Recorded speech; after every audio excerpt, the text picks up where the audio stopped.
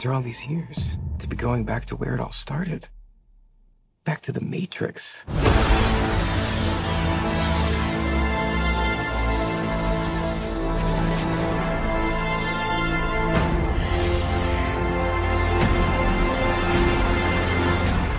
Hello and welcome to Don't Spoil the Ending, episode 50. I can't believe we made it here, to be honest. Episode 50. If anything, I'd forgot this was episode 50. Yeah, I'm Joe. I'm here with the guys. Should we go round? What are your names again? Yeah, hi, I'm John. I'm Sam. And I'm Steve. It's been a long time since we've got most of the Don't Spoil the Ending crew in to do a podcast. As you mentioned, literally a year ago, wasn't it? Episode 49, November 2020. Yeah. Was that in person, that, or was that on Zoom? That was on a Zoom. Oh, okay. That was me, you and Steve, that, yeah. I suppose it was. Was the last time we did a Don't Spoil the Ending? Oh, we did one. I looked at this beforehand. We'll move on from it. How is everybody? It's been a while. Good. Yeah, I'm very good, thanks. How are you guys? I'm pretty good. Good. Yeah, good. okay. I'm tired, but I'm good. Yeah. I've been staying up watching the Ashes, so I'm quite tired as well. Late nights. Yep. I saw the first wicket on, when was it, Wednesday night? Yeah. And just gave up after that. I was like, yeah. You didn't have to wait long. Exactly, like first 30 minutes, I thought I'm giving up on this. First ball, not 30 minutes. Was it really the first ball? First ball of the Ashes. I didn't see the first wicket.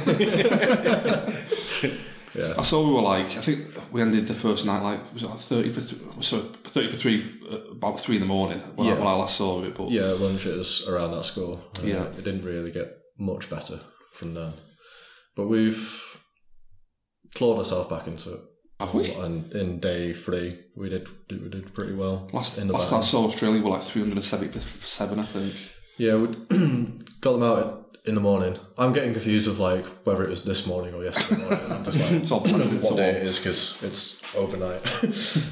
Got them out in the morning, and then we batted all day, only losing 2 wickets. So we've done quite well to get back into it. Bat most of the day tonight, and then hopefully do okay on the 5th day to try and get them out. Might have a chance, yeah. Might have a chance. It was looking shocking on the like. They bring up like percentages of like what win percentage. Yeah. And we were pretty low, but we've got back into it. But I did point out to you before the last curry night that England got beat by New Zealand in the Cricket World Cup. Yeah. But at one point, New Zealand had like a 2% chance of winning or something during that game, and they came back and won. Yeah. So it's like, yeah, I've got a chance. Anything can happen. Yep. Well, going from a classic England experience to a classic film experience this week, we're doing The Matrix. Do you like me little segue there? Trying this week. Very good. Yeah, we're covering the Matrix trilogy from, when was the first one? 1999. What? Go with the trilogy. I watched all 3 in preparation. Oh, Did you really? I did, yeah. Should we? Were we only doing the first one? I thought we were going to do the first one. Well, I'm prepared. Did you really watch all 3? I did, yeah. I thought we were talking about the I mean, I'm fine with it. the concept of the Did you Matrix. watch all 3 in? No. I did not. Well, we can keep it. Also, I don't think I've sold the third one. You're joking. I feel like this could be a spoiler zone. I mean, I don't care. Oh, no, I'm glad you watched it. I've got notes about the sequels, even though... Oh, very good. So that'll work. Yeah. Oh, good. Yeah, I watched recently over the last week. I watched the first Matrix, Matrix Revolutions. Is that the second one? Reloaded. Is the second one, and then Revolutions is the third one. I've not watched the fourth one. You'll find. Yeah, me neither. No, yeah. Did you watch the Animatrix? I didn't, but I have seen some clips of it, and some of it is very interesting. Have you seen it, Steve? Yes. Like 15 years ago. Okay.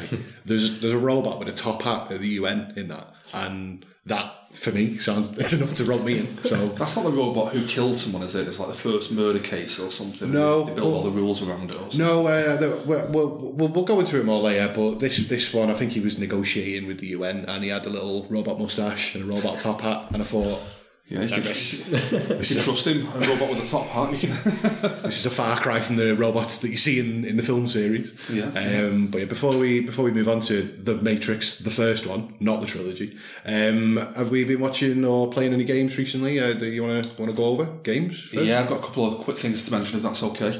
I'll just say first, though, Merry Christmas, everyone. No, does it feel very Christmassy at the moment? Does it? I mean, England has got some good decorations up here. I'm liking the vibe and stuff. Lovely. But just in terms of, we had the new restrictions a couple of days ago imposed on us.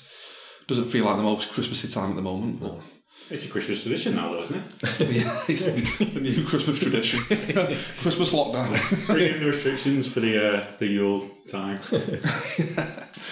Yeah, so Merry Christmas to all of you. Yeah.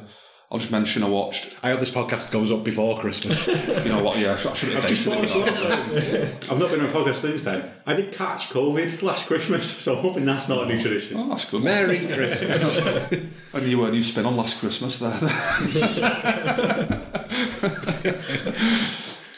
But yeah, I'll just start by mentioning met up with a podcast legend, John Hub, the other night, Wednesday night. Lovely. We watched the modern day classic Resident Evil Welcome to Zombie Town, or whatever it's called, the new one.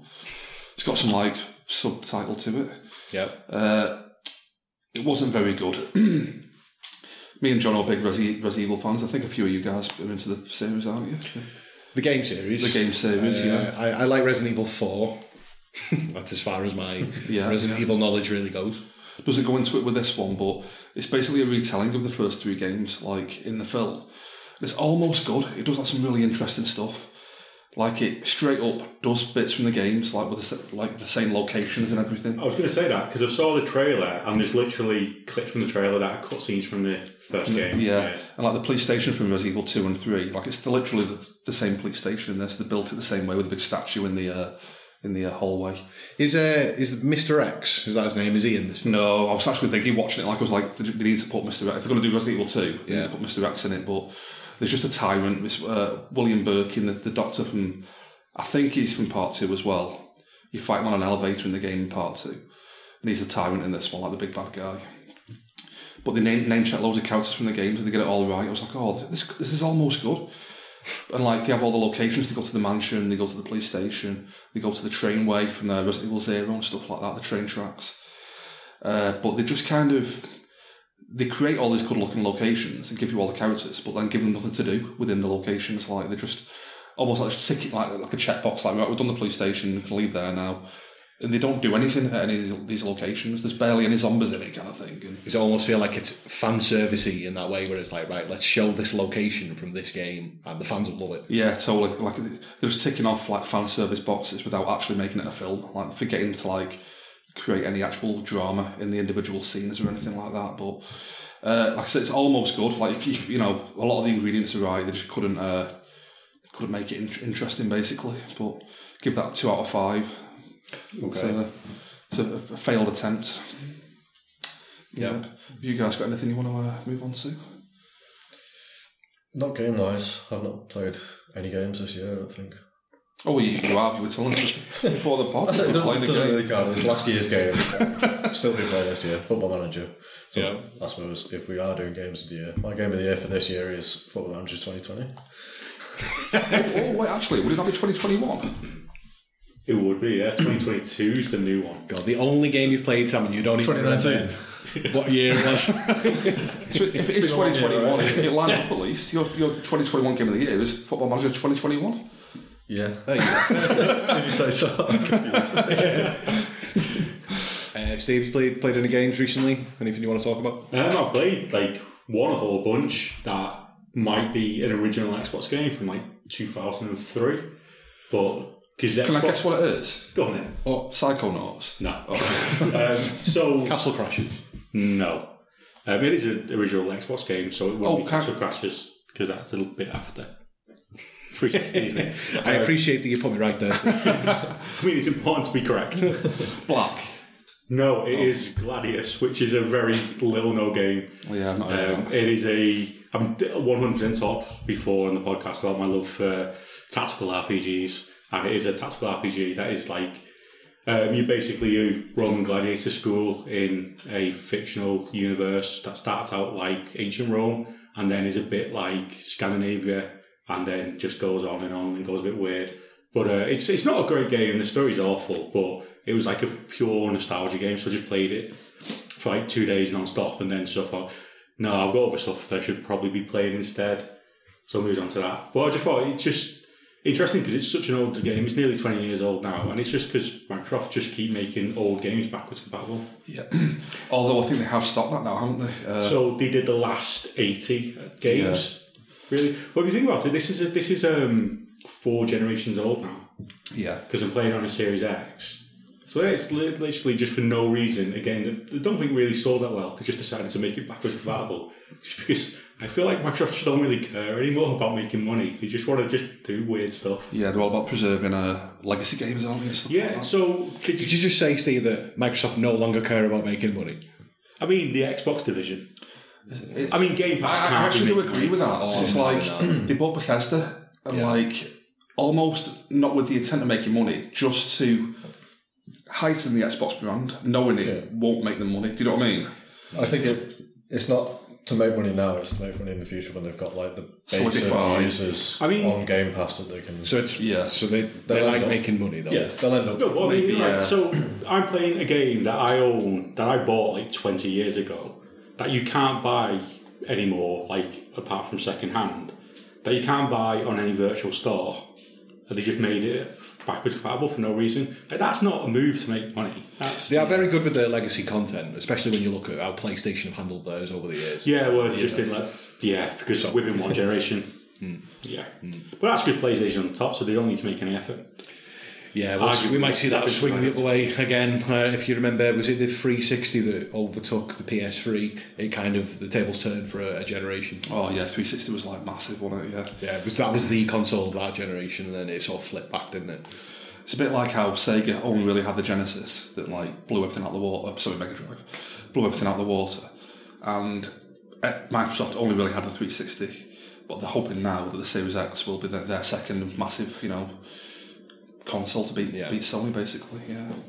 Well, the Series S is the most bought console for like Christmas this year so far. It's the only one people can buy. Arguably, it's because it's the only one people can buy. That is true. No, but that's a genius move by Microsoft. Yeah. It's like people want to spend the money, and it's like this is the only thing on the market. Buy this, and everyone has.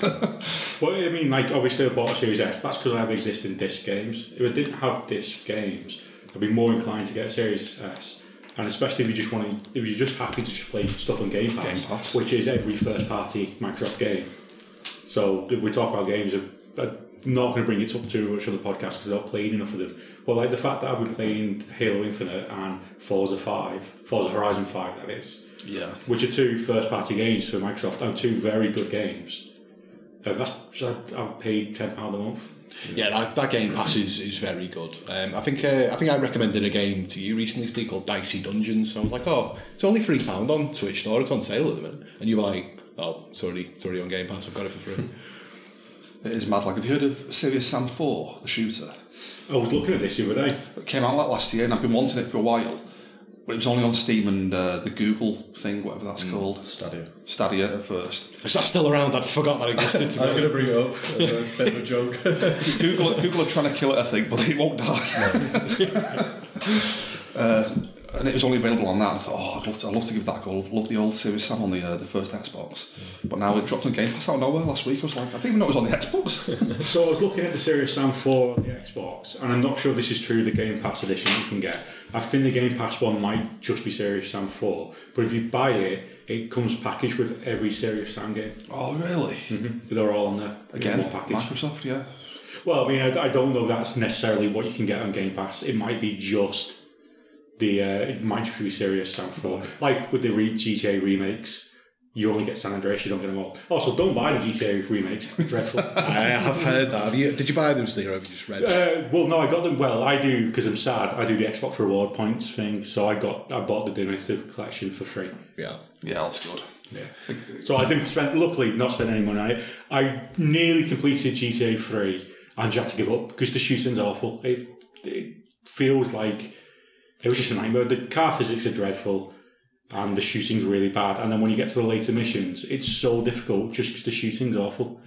So you just can't do anything with it. One of the interesting things I did find out about the Grand Theft Auto games was that the actual source code for what they've used is like the old source code. So some of it is like a relic. So the way programming works is that you can tab something out or basically make a part of the code not relevant anymore. So these discs all shipped with all the original music on the game that they don't have the licenses for. Yeah. But they're in the console. It's disabled, isn't it? It's just disabled. Still there, but you can't access it. Which is insane. Like, legally, I don't think they're allowed to do that. Yeah. But then also there was a lot of like developer commentary that was left just in the console logs that people have been able to go and read now. And I find that fascinating. Find that part fascinating. Like a little time capsule almost. Like. Yeah, because you're reading developers almost making notes that have just like accidentally been left into the game code, and that sort of thing's quite interesting. But like a result of that is like there's some of the glitches in it. People have found like an island made up of like the big metal walls. Like there's a human face just stretched across these metal panels because they left the assets from a character. And it got like just like muddled in with this island, like this monstrous island with like a face on all the wall. But they've had issues. Some of the upscaling has been done by an AI. So like words are misspelled and like adverts are just wrong because it's just spelled them wrong because it's AI that they've used just isn't infallible. So it's so shoddy, messy stuff up. Yeah, I feel like Rockstar used to care about the audience, really did. But then if you look at modern day Rockstar, where everything this isn't Rockstar though. This is another thing though. They obviously own the IP and they've So it's Grove Street Games or something like that. Yeah, that's right. Who did the mobile phone? Yeah, so you're playing a game that has been ported by a mobile phone games user. So that's not the love and attention that game series needed when it was. I think the issue is calling it a definitive edition when a third party's done it, and arguably as well some of the assets. And I think people have concluded, especially because Grove Street Games have done it, that this isn't the original games that have been ported. This is like it's the mobile version. It's the mobile version, isn't it? Yeah. I think they confirmed that. You can tell. Have you played it since the update has happened? They've done a patch on it. Yeah. So they made the rain not be blinded. Because it's really hard to see in the game when it's raining. But like even the character models have all had a big upgrade, and they look less like those mobile versions and more like what you'd imagine Rockstar would make. As if like someone at Rockstar stuff. I'm like, right, I'm sorting this out, just mucked in, and single-handedly made the game better kind of thing. Yeah. Apparently it's still a mess kind of thing, but it's better than it was apparently. What they should have done in the first one. Yeah, exactly, yeah. Well, I've genuinely not had many. I've had a couple of crashes, which has been frustrating. On Vice City I had crashes. I didn't really have any on GTA 3. But it's just the control system's so old and there's no real proper aiming. It's all like auto aim with most guns, and the auto aim's not that smart, so it'll just get you killed because it'll target the wrong thing and there's just nothing you can do. The guns that are free aim are just really clunky to use. I'm having more fun with. I've decided to play them in order, so I'm having more fun with Vice City than I did with GTA 3. But I didn't finish GTA 3. I think I got to the last mission and I tried it a couple of times and just thought I can't be bothered anymore. It's just because it's one of those ones where they take away all your guns, so you go into it with just a handgun. And then you've got to try and kill people to get more weapons, but the only weapons you can get is like the stupid free aim assault rifle, which isn't very good. So you just can't. It's just so difficult. Like I can't imagine playing them. Well, I suppose back then it would have been easier because you've got no frame of reference. But playing like modern games and going back to it just makes it really hard going. Is it the same controls as what it was back in the day, and we've got used to? Yes, I think essentially that's the problem. Yeah. Okay. We'll move on then from Grand Theft Auto. We got any more games we want to talk about? Do we want to talk about anything in the gaming world? Yeah, I'll just get Steve's opinion on the new Halo game that dropped on our Game Pass. The most overrated, the most underrated series. I think neither of those statements are true. I've been playing the multiplayer quite a bit. I think I entertained you guys with some of my high score tables from the game. Yeah. When I was winning every game, loving that. I loved as well. I'm sure you sent a picture relating to someone else, but you made sure that when you sent that picture, you were top of your team on the scoreboard. That was just accident. That pure chance. Yeah, just so good. Take a photo at any time, and I'll be top of the leaderboard. But yeah, the multiplayer is like perfect. I think it literally is like a perfect game online. It's the perfect shooter. Really good. I think Halo's really interesting because it's so different than other first-person shooters. Destiny is sort of similar, where the time to kill is really high. So if you play like any other first-person shooter games that I play like competitively online, like with Call of Duty, it's so easy to get killed instantly. Yeah, that doesn't happen in Halo. You don't know who's killed you half the time. Yeah, so like somebody could come up on you in Halo, and if you're better than that person, you've got a chance of winning that fight. Whereas if that happens in COD, you're dead. Unless that person's awful, you're dead. Off the top of your head, what is the best multiplayer first-person shooter? Best multiplayer for I have an answer for this. Halo Infinite. Okay. Time Splitters 2. Time Splitters. Oh, do you know what? You threw me off there. I was gonna say Team Fortress 2, but Times. Oh, I love that. And Counter-Strike. Counter-Strike's alright. There's no TF2 like. What about you, Sam? I probably put the most hours into Call of Duty 4, other than Modern Warfare 1, because that was like back in high school when you just go home from school, jump on a group, and it's like that's it for the night. And, yeah, well, I thought that was great I thought Call of Duty 4 was great all over. Yeah, but it's an interesting mention that because Call of Duty 4 came out the same year as Halo 3. And they were the two best shooters. They both revolutionised the shooting genre, but in totally different ways. Like, and they're both still now. You're still feeling the effect of that. Call of Duty now is just Call of Duty 4 from 13, 14 years ago. And Halo Infinite is just Halo 3, and they've just like refined the formula kind of thing. But I think Halo Infinite is aged. The gameplay of that is aged a lot better than Call of Duty has. I've been replaying the Call of Duty. Call of Duty 2 is amazing. Call of Duty 3, it's not as good. But then Call of Duty 4 just seems like there's a massive jump up, and that's like what you mean with like redefines like the era of those games.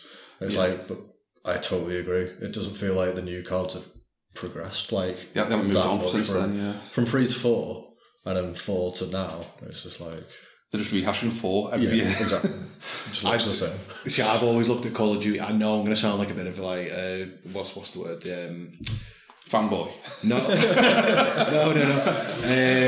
A contrarian here, like trying to take the opposite point of view. But that's not like us. Call of Duty for me has always been just the casual shooter for casual gamers, and I always look at it and I've never been. I've enjoyed the campaigns, the ones I've played, but I've always just seen them as the most casual form of gaming is those, and I turn my nose up at them because I think there's a lack of creativity in what you can do when Activision were literally churning out game after game after game, year after year. There was never any creativity for me. You are right, but I think Fortnite's taken that casual mantle now. It's almost like Call of Duty is like been risen above. Not because it's good, just because Fortnite is like so kind of just the bar's dropped. Yeah, it's now the casual shooter kind of thing. Yeah, and it's free as well though. But exactly. As much as you want to say Fortnite this and that, it's like that's a game they've put out for free, and you just got to play that now. I didn't even think of that. Like, that's why kids don't have to pay for it. Yeah, it's free. You just get it, don't you? It's a genius thing. Here's the free game. Go buy your Fortnite books, and there you go. Has there ever been like a situation like this where because Fortnite's the spin-off of like the actual Fortnite game? Yeah, there was an actual game and they just made a free battle royale spin-off and everyone loved it, and that's just 100% eclipsed. I don't think I even knew that. Like, that's what it is. Like, it was an actual game. It was about you fighting. It was fighting zombies. But you had to build. The reason was building it. You built your own defense and fought off the zombies. I saw it and thought, oh, that looks quite cool. And then they just completely binned it off. You have to remember as well, though, Fortnite didn't even invent the battle royale format. Yeah, they weren't the first one. They just copied that from PlayerUnknown's because like they had to build up the actual horde game they were making, kind of thing. But PlayerUnknown copied it from DayZ. Yeah, that's correct as well. Yeah, DayZ was probably the very start of all this, wasn't it? Well, it was a DayZ mod that becomes PlayerUnknown. Yeah. So there's like heritage there, but PlayerUnknown's really good. It's a better battle royale. Yeah. I'd love to get on that with the pod group on microphones. That'd be a laugh. It was your game of the year 2017, I think.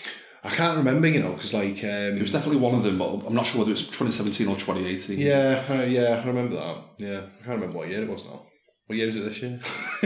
We've gone through a pandemic. 2019, isn't it? Yeah, that's right. Yeah, I'm going to go buy Football Manager 19. Best game of the year. Should we move on then from Fortnite and Halo? Yep. Sorry. What did you think of the campaign? Just quickly. So I've put a couple of hours into it, and I think this has got a much longer campaign than previous Halo games. I've heard 25 hours being mentioned. And it's largely because they've done it open world. Yeah. And from what I've saw so far, it plays similar to Far Cry is probably the best analog for it. You go to a mission start point and then you can do a mission from there. But at the same time, there's the ring there. I think it's Halo Zeta is the ring that you're on. So you can explore that, and there's items to find. There's essentially strongholds to clear out and stuff like that. It's Far Cry. Like Far Cry, but it's fantastic. And it also looks incredible. I believe so, yeah. Considering when they first unveiled it and it looked a bit shoddy, that must have been an early build. Oh, it definitely was. They just weren't ready to build. Yeah. They did the right thing in delaying it by a year to release. Like the cutscenes are incredible. Graphically one of the best games I think I've played. Arguably, Forza 5. Yeah, Forza's better. Looks better, but that's cheating because it's not fair. You cannot compare any Forza Horizon games to any other games because they've got magic. Like it just their games just look too good for anything. Yeah, two very good looking games there, Halo and Forza. I know we want to move on, but of those games that have been released, like being that glitchy, because I mean, like when PES came out and Thief came out, and it's a bugbear of mine for a lot of recent games that they come out with glitches. What are they like? You know what? Halo and Forza have just been perfect out the gate kind of thing, like no issues. Like. There was some issues with Forza, but it was... No, there weren't. Shut up, Steve. But it was like... It was stuff like the online didn't quite... Some of the matchmaking was a bit wonky. Right. But a lot of people don't play Forza Horizon online. You play it as a single-player game because it has the whole driver tar thing, which is just AI... controlling your friends' stuff with like magic, like I already said, magicians. So they've just done black magic to do it. But there was a couple of iffy matchmaking. But then the thing to remember with Halo and Forza is that they've effectively free to people with Game Pass. So when there's a lot of issues, and the only issues that both of them have had has been matchmaking and connectivity issues, and that's because everyone's playing them like immediately. Like everyone's straight in day one playing them. So it's a big strain. You give it a bit more leeway as well, probably, knowing that you've got it included in your Game Pass rather than I've just spent 50, 60, 70 quid nowadays. But it's not working kind of thing. Yeah. Like, you're much more willing to give it an hour than try again. Like, yeah. One last thing on that though, Halo. Some people did moan about the progression system on it, saying it takes too long to level up and stuff. But I'm fine with that. I don't want to level up that quick. You know what I mean? Like it's basically the people who want to like get to level 50 straight away kind of thing. They've deliberately, this season lasts until May or something, I think. So they're making it last, so like, no one will be like level 50 after one day kind of thing, and everyone's like, oh, you've got to actually play the game to level up, this is ridiculous. It's like, shocking. Yeah. You've got to play the game you supposedly love to level up kind of thing. It's funny you mentioned that idea there. It's like I was watching the trailer for Godfall, because that's the free game. Oh, so yeah, that's the PS Plus game, yeah. Yeah, so free, I say free, it's like, it's part of your PS Plus subscription that you still have to pay for. People get nitpicky about that, but I'm happy with just saying it's free, because I pay Game Pass, but it's because I play games online, which is what I'd be paying for Xbox Live. So I'm happy just saying Game Pass games are free. Well, the reason I bring it up is because on the trailer for that game, they literally say, max out your level instantly. So, because I'm coming to this game never having seen it before, I've never played it, and it's like, match your friends' levels and all this, and it's like, so the idea is that it's trying to rope people in who, brand new in, they can go do all the end game content with the mates who are max level. I do see the appeal of that, to be perfectly honest, but then on the other side, I'd be like, you know, I'd probably want to start a character from scratch if I want to play the game properly. Like the appeal for me is the journey of actually leveling up, like as opposed to just jumping to the top level within a day or two kind of thing. Yeah. I mean, that's what you used to have to do with like Fable, Pokemon, or even like WoW and Lineage. You have to, you used to have to grind. So I guess people don't want to grind when you got like speedruns on YouTube and like. But that's what bothers me. Like, people are talking about Halo. It's like, I've got to grind online to get this. Like, no, you've got to play online like that. Supposedly, you like playing the game. So, like, what's the problem? Kind of thing? This is why I don't like online shooters and that sort of thing in general. Anyway. Yeah, that attitude. Kind of thing, because it's just completely against the spirit of why I play games. It's just they don't like the game basically. Yeah, you were saying that about Halo, like. You were playing Capture the Flag, but no one was actually playing Capture the Flag. Oh, so funny you mentioned that. Like, me and Steve were on about that on the walk over here. Capture the Flag is one mode that I don't like. Because if people don't play the objective, the game just goes on forever. It's like no one captures a flag. Everyone's just killing each other like a team deathmatch. It's like, guys, we've got to capture the flag, otherwise we'll be here all night. The games are like 12 minutes long. You know, I want to finish this. But yeah, the other game modes are great. Yeah. Good. I want to move on from Halo now. Have we got any other games you want to talk about, or should we move on? I've got a pair of games that I'm calling my games of the year, and I think it's just because I've not played many games extensively from this year of happening. And they're both sort of like smaller studio games. The main one really is The Artful Escape. Oh, I've not played it yet. I really want to play this. It's on Game Pass because everything can play is on Game Pass. Yeah. This podcast is brought to you by Microsoft Game Pass. Oh, imagine. Can I just mention though as well, like Joe, you'll love this game. Like, yes, so I was about to say so, this. like, what So is this on most consoles or just the Xbox? On every console. It's on every console. So you'd have to buy it, but I genuinely think you'd love this game. Okay. The gist is it's an Annapurna game. Annapurna studio who just make interesting games. That's the whole thing. It's just making weird, interesting stuff. Just to mention though, they're actually a film studio as well who got into the game market kind of thing. So like they actually make movies. Yeah. So that's why everything they make is so like cinematic and stuff like. Yeah. So like it's one of those where there's been a lot of arguments over whether or not it's actually a game. It's because arguably a lot of the time you're just like walking your guy across the screen. But the gist of it is you're just you're a musician who is tipped to be the next big folk singer because his uncle was the best folk singer that's ever been. Basically, his uncle was Bob Dylan. But he doesn't want to be a folk singer. So it's about him just going on like a little journey overnight to discover himself. Don't really want to go too much into it because, let's not spoil the ending. Oh, yeah. You've done well. That's the name of this. That's the name of this show. But it's just fantastic. It's just honestly one of the most stunning games I've ever played. It does feel a little more. It's weird as well because the only sort of gameplay elements in it is it's sort of like a rhythm game where you're matching button prompts. And I hated those bits because they just felt like they ruined the game a little bit for me because I just wanted to just do the story. I didn't want to stop and do any of the do like a quick time event. Yeah, I didn't want to do any little mini games as you go. I just wanted to carry on with the story. It's very short. I think it's only like 5 hours or something like that. It's a really quick game to burn through. But honestly, one of the best games I've ever played. What was that? What was the name of that game again? It's The Artful Escape. Okay. I watched the trailer, Joe, and I thought that's your kind of game when I saw it. Like very musically, it's sonically very good kind of thing. It's all about music. Yeah. Because you can just press a button and as you're walking around, and your guy just plays his guitar as you're walking around. See, I'm into that. Yeah, it's fantastic. And sometimes the world reacts to you playing, and that wouldn't happen if you weren't playing, which I love. I think that's a great touch. I enjoy games where music's important to them. Like when you were talking there about playing instruments and stuff, it's like I remember playing The Outer Wilds and the way they use the music in that game. I don't want to really spoil any of it, but the way they use music in that game is like integral to some of the feelings that you can get out of it. It's, yeah. No, honestly, it's properly astonishing. I absolutely adored it. I think it's going to do well, like just in general for Game of the Years. I think it's going to be like a contender for a lot of people. I think it's really quite well regarded, but it is just an absolutely. If you have like an Xbox and it's on Game Pass, so you can literally play it for free. You can probably do it over 2 nights. There's absolutely, I think it's genuinely a must play if you've got Game Pass. I think it's a must play anyway. It's just if you can play it for free, you should absolutely play it. Very good. I'll definitely be getting on that. The second one I've got is also an indie game, and it's a game called Sable. Oh, I remember you mentioning this. Yeah, it's been around for quite a while, but it only really comes to the consoles this year. It's a very weird game. It's again pretty short, but it's a sort of kind of like a post-apocalyptic world, but it's never really explicitly stated what happened. You just get like the odd hints from like doing missions and stuff like that. Well, I say do missions, just wandering around. The whole game is at a certain point in everybody's life in this universe, you just go on a trip.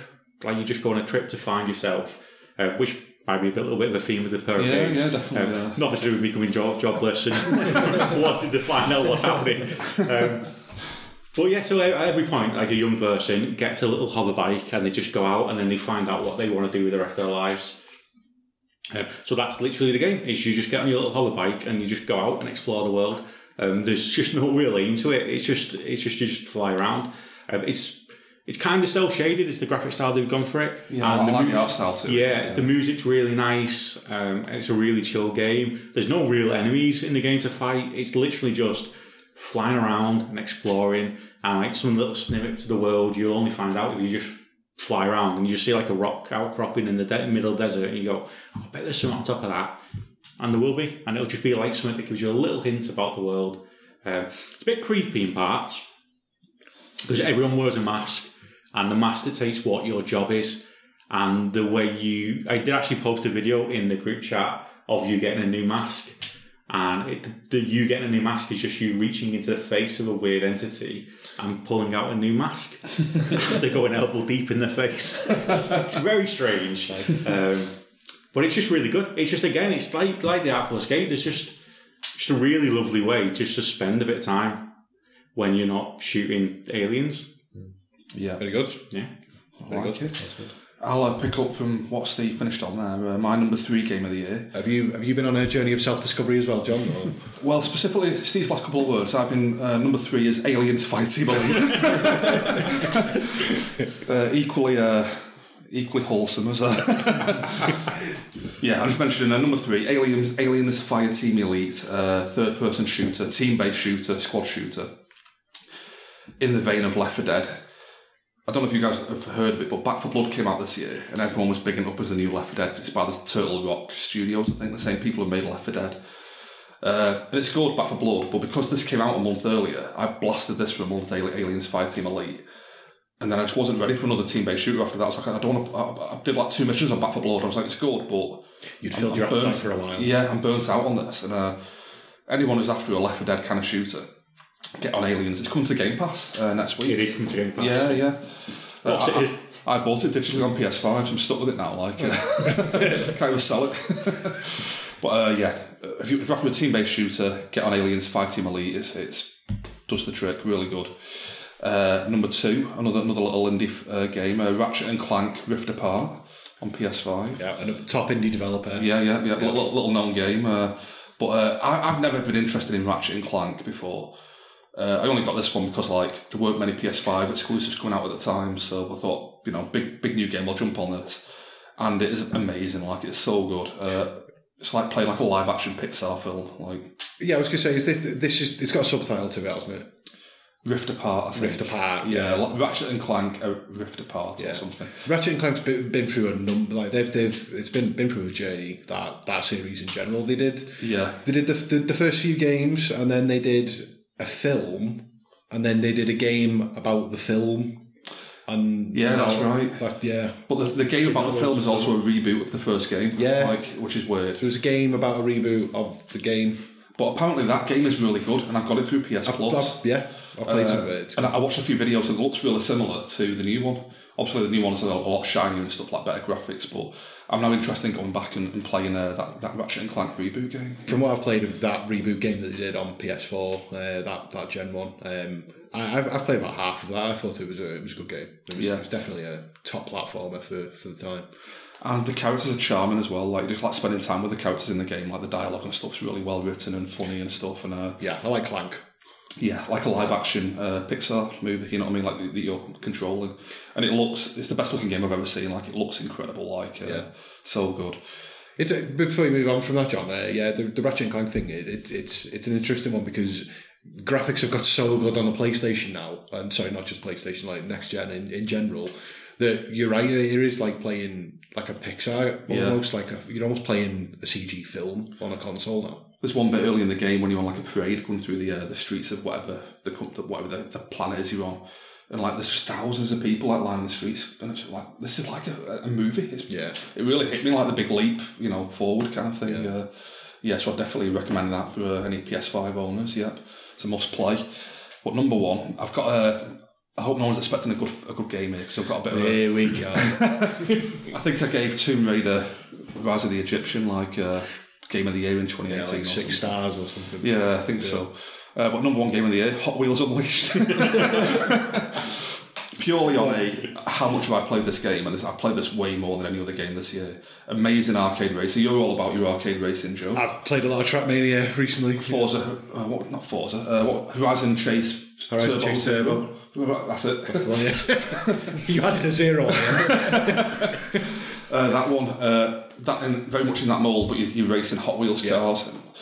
And like, I know it's got the Hot Wheels license, so you're like, oh, kids' toy game, but it's amazing. The mechanics of playing it is so good, and it looks incredible. The track building apparently is really good. I've not even touched on that, but like, I didn't even think of that with you mentioning what's it called, Trackmania Turbo. Trackmania Turbo, yeah. Similar aspect, but it's an amazing game. And obviously, I just love arcade racing games, kind of thing. So yeah, #1 game of the year. If you're into, your Horizon Chase Turbo. Horizon Zero Chase Turbo. Or even Forza Horizon, which probably should have been on this list, but if you're into any of them, give a Hot Wheels Unleashed a try. It's amazing. Very good. Yeah. They put in, I don't know if this is true or not, but the different toy sets, I'm sure you can buy them as DLC, is that right? Oh, you know what? You've actually mentioned a point that I wasn't going to bother mentioning this, but it's worth mentioning. I am so sick of DLC, like, across the board for anything. I literally realised it the other day because I bought the DLC for Hot Wheels Unleashed, and it's all like DC stuff. You can get like, the Batmobile and Bane's little car and stuff. Bane's famous car. Yep. And I was like, I finished the whole game and I thought that was absolutely amazing. It took me a month to finish it. I was like, that was an amazing game. I loved it. But I started playing the DLC and I was like, it's good, but I'm done with this game. I finished it. Like, they're just giving me more shit to go through. Like, and I just feel like DLC. They're just selling you the same shit with different, like, skins on it, innit? I mean, I don't know, that's probably obvious, but in the old days, you'd get a sequel and it'd be like a totally new game with new controls and stuff, and the whole thing would be revamped. Now they can charge you 50 quid just for this shite DLC. And I bought it and I played like two laps of it and I was like, I'm not going back to that. Like, I finished the game. Like, I finished the game already. I don't need any more of this shit to play. Like, probably not the best recommendation for Hot Wheels. Your game of the year. DLC's a funny one because it can range from being overpriced tap to being really good. Game changing, Like, I think the best example is Dead or Alive. I think you've got Dead or Alive 6, haven't you, John? Yeah. I saw that on the store recently. You can buy Dead or Alive 6 now for about 7 quid or something. If you want the season pass, the first one, I think that's about 40 quid. Season pass 2, that's like another 40 quid. Yeah, all you're getting is some saucy outfits. Some wedding costumes in there as well, like wedding outfits. Yeah. I'm going to buy that. They're good to fighting. But the idea of that is that you're going to buy a season pass, which is going to be filled with like, a bunch of saucy outfits and that. But you're not like getting any, like, you're not going to be able to play that game and unlock them. You've paid for them and you've just got them. And it's like, what? You're playing the same game modes over and over again, but now you've got an extra, like, if you buy all the season passes, what have you got? Like, possibly hundreds of extra costumes. Yeah, like, that's it. That's just ridiculous. There's no drive to go and play the game after that point. Like, it's just, I know it was like an obvious thing to say, but it really hit me the other day that I bought this, paid 30 quid for this Hot Wheels season pass, Volume 1. It's only Volume 1. Yeah. And it's the same game, just with like reskin stuff. And I thought, with Dirt 5 last year, I loved Dirt 5 and finished it. I bought the DLC and played like 2 tracks and then never went back to it. Because you've played it. You've played the game already. Like, I don't have the impetus to go back and play it anymore because I finished it, you know what I mean? And I'm done with it. Like, that's it, done. So maybe it's just the way I play games kind of thing. Like, when I finished it, I'm done. Like, it's like...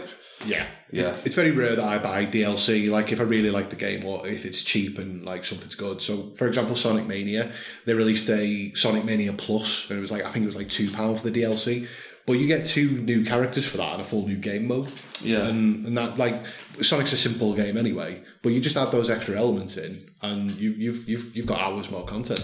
Yeah. Just simply off like an extra £2. So I say that in that case it works kind of thing. Yeah. Just for the kind of person I am, I think no more DLC for me. Like, I've got to stop buying this shit. I don't play it. Like, I barely buy myself. Are you always buying DLC, John? For racing games, Dirt 5, Hot Wheels Unleashed, Horizon Chase Turbo. Yeah. So I'll stop that. Okay, we finished with games then.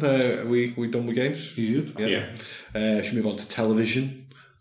What have we watched recently? Anybody? I've been watching Dexter. Oh yeah, Dexter New Blood. Yeah, I'll just quickly mention it because I wasn't going to watch it. I was going to wait until it all come out and then binge it. But I've caved, and so 5 episodes out at the moment. I think I'm enjoying it. There's a lot of it where it's kind of it doesn't feel like Dexter and it goes off in like a slightly different direction. There's just parts of it where I don't like it, and then there's bits of it where it really does feel like Dexter, like the old stuff. and it's like that's what they need to hold on to and go. Can I get really specific on that though? What Dexter does it feel like in terms of the seasons? It's a very up and down show, that, isn't it? Because for me, Dexter season 5 onwards already doesn't feel like Dexter season 1 to 4. No, I completely agree with that. I think it does feel like early Dexter. Say original Dexter. Yeah, like season 1 to 4 is like, because whenever I did like a rewatch, I'd always do season 1 to 4, and then just call it quits there. Yeah, it drops a bit, doesn't it? Yeah, I think with me, Sam, I've watched the first episode of it. I really enjoyed that first episode. Yeah. I don't know whether it's just the fact that it's Dexter back on my TV after 10 years. I don't think I've gone back and watched Dexter since it finished airing. I think that, spoilers, I think the final scene of the first run of Dexter, I think that was enough to put me off Dexter for a few years. So it took a full decade for me to go, right, I'm ready for Michael C. Hall again to be Dexter. Series 8, sorry, that was how long it went on for? 7 or 8. Series 8? I think so. It did a lot of seasons. Yeah.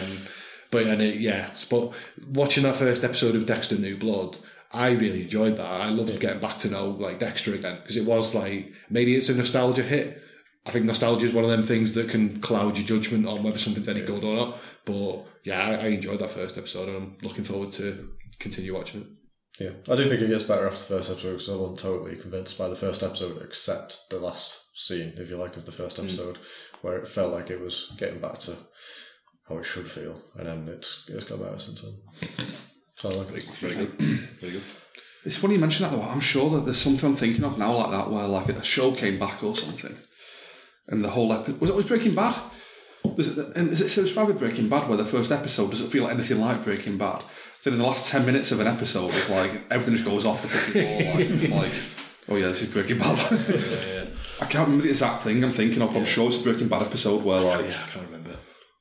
It's the one where he's trying to leave, and he spends the entire episode trying to leave, getting the guy to arrange the lift for him with the van. Yeah, yeah. And in the end, he goes back, and it's like, it kicks off, and it's like, this is Breaking Bad. Yeah. Well, that's reminded me what I was saying then, like, it's, yeah. If it's anything like Breaking Bad, I'm definitely up for that. Yeah, spoilers on Breaking Bad. It's going to be hard to bring back Breaking Bad, though, isn't it? Yeah, well, they brought the movie back. El Camino. Yeah. Oh, true, of course. We did a podcast on it. We did a podcast on it. We'll move on. Any more television that we watched that we want to cover this week? Yeah, I want to mention quickly, if that's okay. Yeah. I keep saying this week, but by the rate we do these, don't spoil the ending shows. Why I mean it's this year. This year, yeah. Ted Lasso, the Apple TV TV show. I believe, Joe, you've started, but I think you've watched all of it, haven't you? Do you agree it's like the best TV show for years? I might not go that far, but it is very, very good. John, you were saying this is like the best show you've ever seen before. You said this was greater than Game of Thrones. I think it's better than Game of Thrones. You reminded me though, Breaking Bad. So it could be. I think this show in a couple of years could be in the public domain and looked at in the same regard as Breaking Bad and Game of Thrones is. If it gets that kind of public swell behind it kind of thing. Yeah. Because the stuff in this show, the drama and stuff is amazing, I think. It doesn't feel like it's in the mainstream, but is that because it's on Apple TV? I thought that. Yeah, you're right. Like, if I was Apple TV, I would be fucking pushing this every day. This is the only thing they've got worth watching. But they have pushed it, and I mean, like, it was advertised on podcasts, and I'm sure, like, on Sky Sports, it was like they did trails on there. But it looked crap. Yeah, like the adverts. I didn't really watch this very like quickly, but after it came out, as in season 2 came out, and I think I finished it just as like the last episodes of that was coming out. But that's because the adverts looked absolutely terrible. They made like Ted out to be an absolute buffoon American in English football, and I was like, I'm not watching that. But when you actually watch it, it actually has depth to characters, builds a story, builds those characters, and you get involved in it. And it's like, that's great. Yeah. But they don't put any of that out there. Yeah. I was going to say, I came in and as I was first watching it, I thought, are they going to make this guy out to be just like a clown? But after 2 episodes, I don't know how it goes on after the first 2 episodes, but there is a real depth to that Ted Lasso character, like a legitimate depth to it. Like, say, the thing is, like, the advertising, they make it look like, if you ask a Premier League football fan, what would it be like if the coach came over? and coach the football team. They were like, oh, so playing American football with the hands and all that. And that's what the marketing kind of like builds on. Exactly. And he's actually an amazing coach. That's what I wanted to ask as well. Like, obviously, I've only watched the first 2 episodes, so it could all change. But I get the impression that he's not only like his methods are a bit unorthodox, but he's actually like the most genuine guy on the show. Yeah. And he's also like really talented at what he does, even though it's a completely different sport. That's why I'm picked up to now. And like the reason I love it is the ethos that like there's a thing throughout the show. Have you read much about it in a minute at all? Like the whole show is based basically. Do you know how like My Name Earl had like karma running through it? Yeah. It's like the theme of the show, which is Scientology basically. That's the actual theme that they didn't tell you about. But they had like a karma running as the theme. The theme be through My Name Is Earl, which is why the show worked. This is all based on like the writings of a guy called Walt Whitman. Have you heard of it? They mentioned him in the show in the end, right? At the end of series 1, and he wrote like stuff about like he's an American poet from the 1800s, and he wrote like outlooks on life and stuff. And they've incorporated all that stuff into the show because Jason Sudeikis loves Walt Whitman, and it's like that's why the show works. They've built it on like this amazing foundation kind of thing. Yeah. And it's what he's playing the darts game in episode 7 or 8 when he beats Giles from Buffy at darts. He quotes Walt Whitman, and it's like this amazing speech he gives about like how he's always been like underestimated throughout his life and stuff. Yeah. It's like that's the best thing I've seen on TV for fucking years. That's amazing. So it's all based on the like a writer's like ethos kind of thing, like the reason he is the way he is kind of thing and stuff like that. Do you get what I mean if I say that it comes off as quite a charming show? Like, a charming character. Like. Yeah, definitely. It's charming. Yeah. You want him to be like your sports coach. You want him to do well. It's like really pulling for him. Like. Yeah. I think another thing of the show is that in so many football not remakes, but when they try and portray football on screen, it just doesn't work. And I feel like I still feel like it doesn't work in this, but you almost forgive it. You know what though? I think it actually does at times. Like there's a bit in series 1, I think, where Roy Kent chases down Jamie Tartt and tackles him. It's like, I say, maybe that's right. It almost works. Like it's way better than like the goal films or anything like that. Like it's like I'm fine with that because it almost looks like real football. There's also episodes where like they don't show football at all, and it's kind of like I was going to say I don't recall seeing any football yet. Yeah, exactly. because it's about the characters. So it's not about football. It's like, and I think you could watch it if you weren't interested in football and still find it a good TV show. Yeah, and also it might be interesting from Joe's point of view. I don't know if you agree with this, but even when I started the show, I thought, oh, here we go, like the American coach who's always super happy and stuff, and he'll show everyone the error of their ways and they'll all be better people for it. It's just not that show at all. Like, he's got like massive issues himself and stuff. And the show deals with it later on, like, and it's like, people are calling it toxic positivity. Like, yeah, I can see that. It's like, that is so right. Like, it's like, it shows you cannot be like that all the time because you have all these other issues down the line. And that's masking all this other stuff like that. Well, I remember messaging you about it. I watched that first episode and I remember saying, "Oh, this is a good recommendation." I've laughed out loads, I've laughed out loud. I've laughed out loud loads. But I'd sent that about 5-10 minutes before the end, and then the first episode ends on quite a grim note, really. Like, you know, no spoilers are out, but it's one of them moments where he's just like sort of like lying in bed, isn't it? It's just like you don't really see. Well, I've only got off the first episode, but that was a complete atmosphere change from what the show had been up to that point. And you know what that does as well? That point you're talking about, it changes Ted from being like a character on a TV show coaching a football team to a real person. Yeah, like, exactly. You're seeing his real life and his real family and stuff. It's like, I'm invested already like in this character. Yeah, it switches between those parts really well as well, because it could be really clunky to get from one area to another, but they do it really well. Yeah. Definitely, like it goes from like really weird laddish comedy, which is fine because it's a footballer's dressing room, to let's say to these like really dramatic moments, kind of. Yeah, really, like somber moments almost. Like What's the assistant manager called? Coach Beard. No, sorry, the other one. Nate. Nate. The coach. Well, he's sort of trainer at the start. Well, no, in trainers he's a kit man, isn't he? Yeah. Oh, does he become a coach? But like in that switching between like moods, he's like dressing down like loads of players in the dressing room, and it goes from proper comedy to really solid. Oh god, yeah. And it's great. And they've got a character in it, Joe, I'm sure you met him. It's just Roy Keane, basically. It's even called, Roy Kent. I know exactly what you're talking about. I didn't even pick up on that one, Yeah, and it's like when he gets that dressing down, he just looks at Nate like it's like, yeah Roy Keane. I'm excited to carry on watching that, like more than any other show that I'm trying to watch at the minute. Like, I'm excited about that.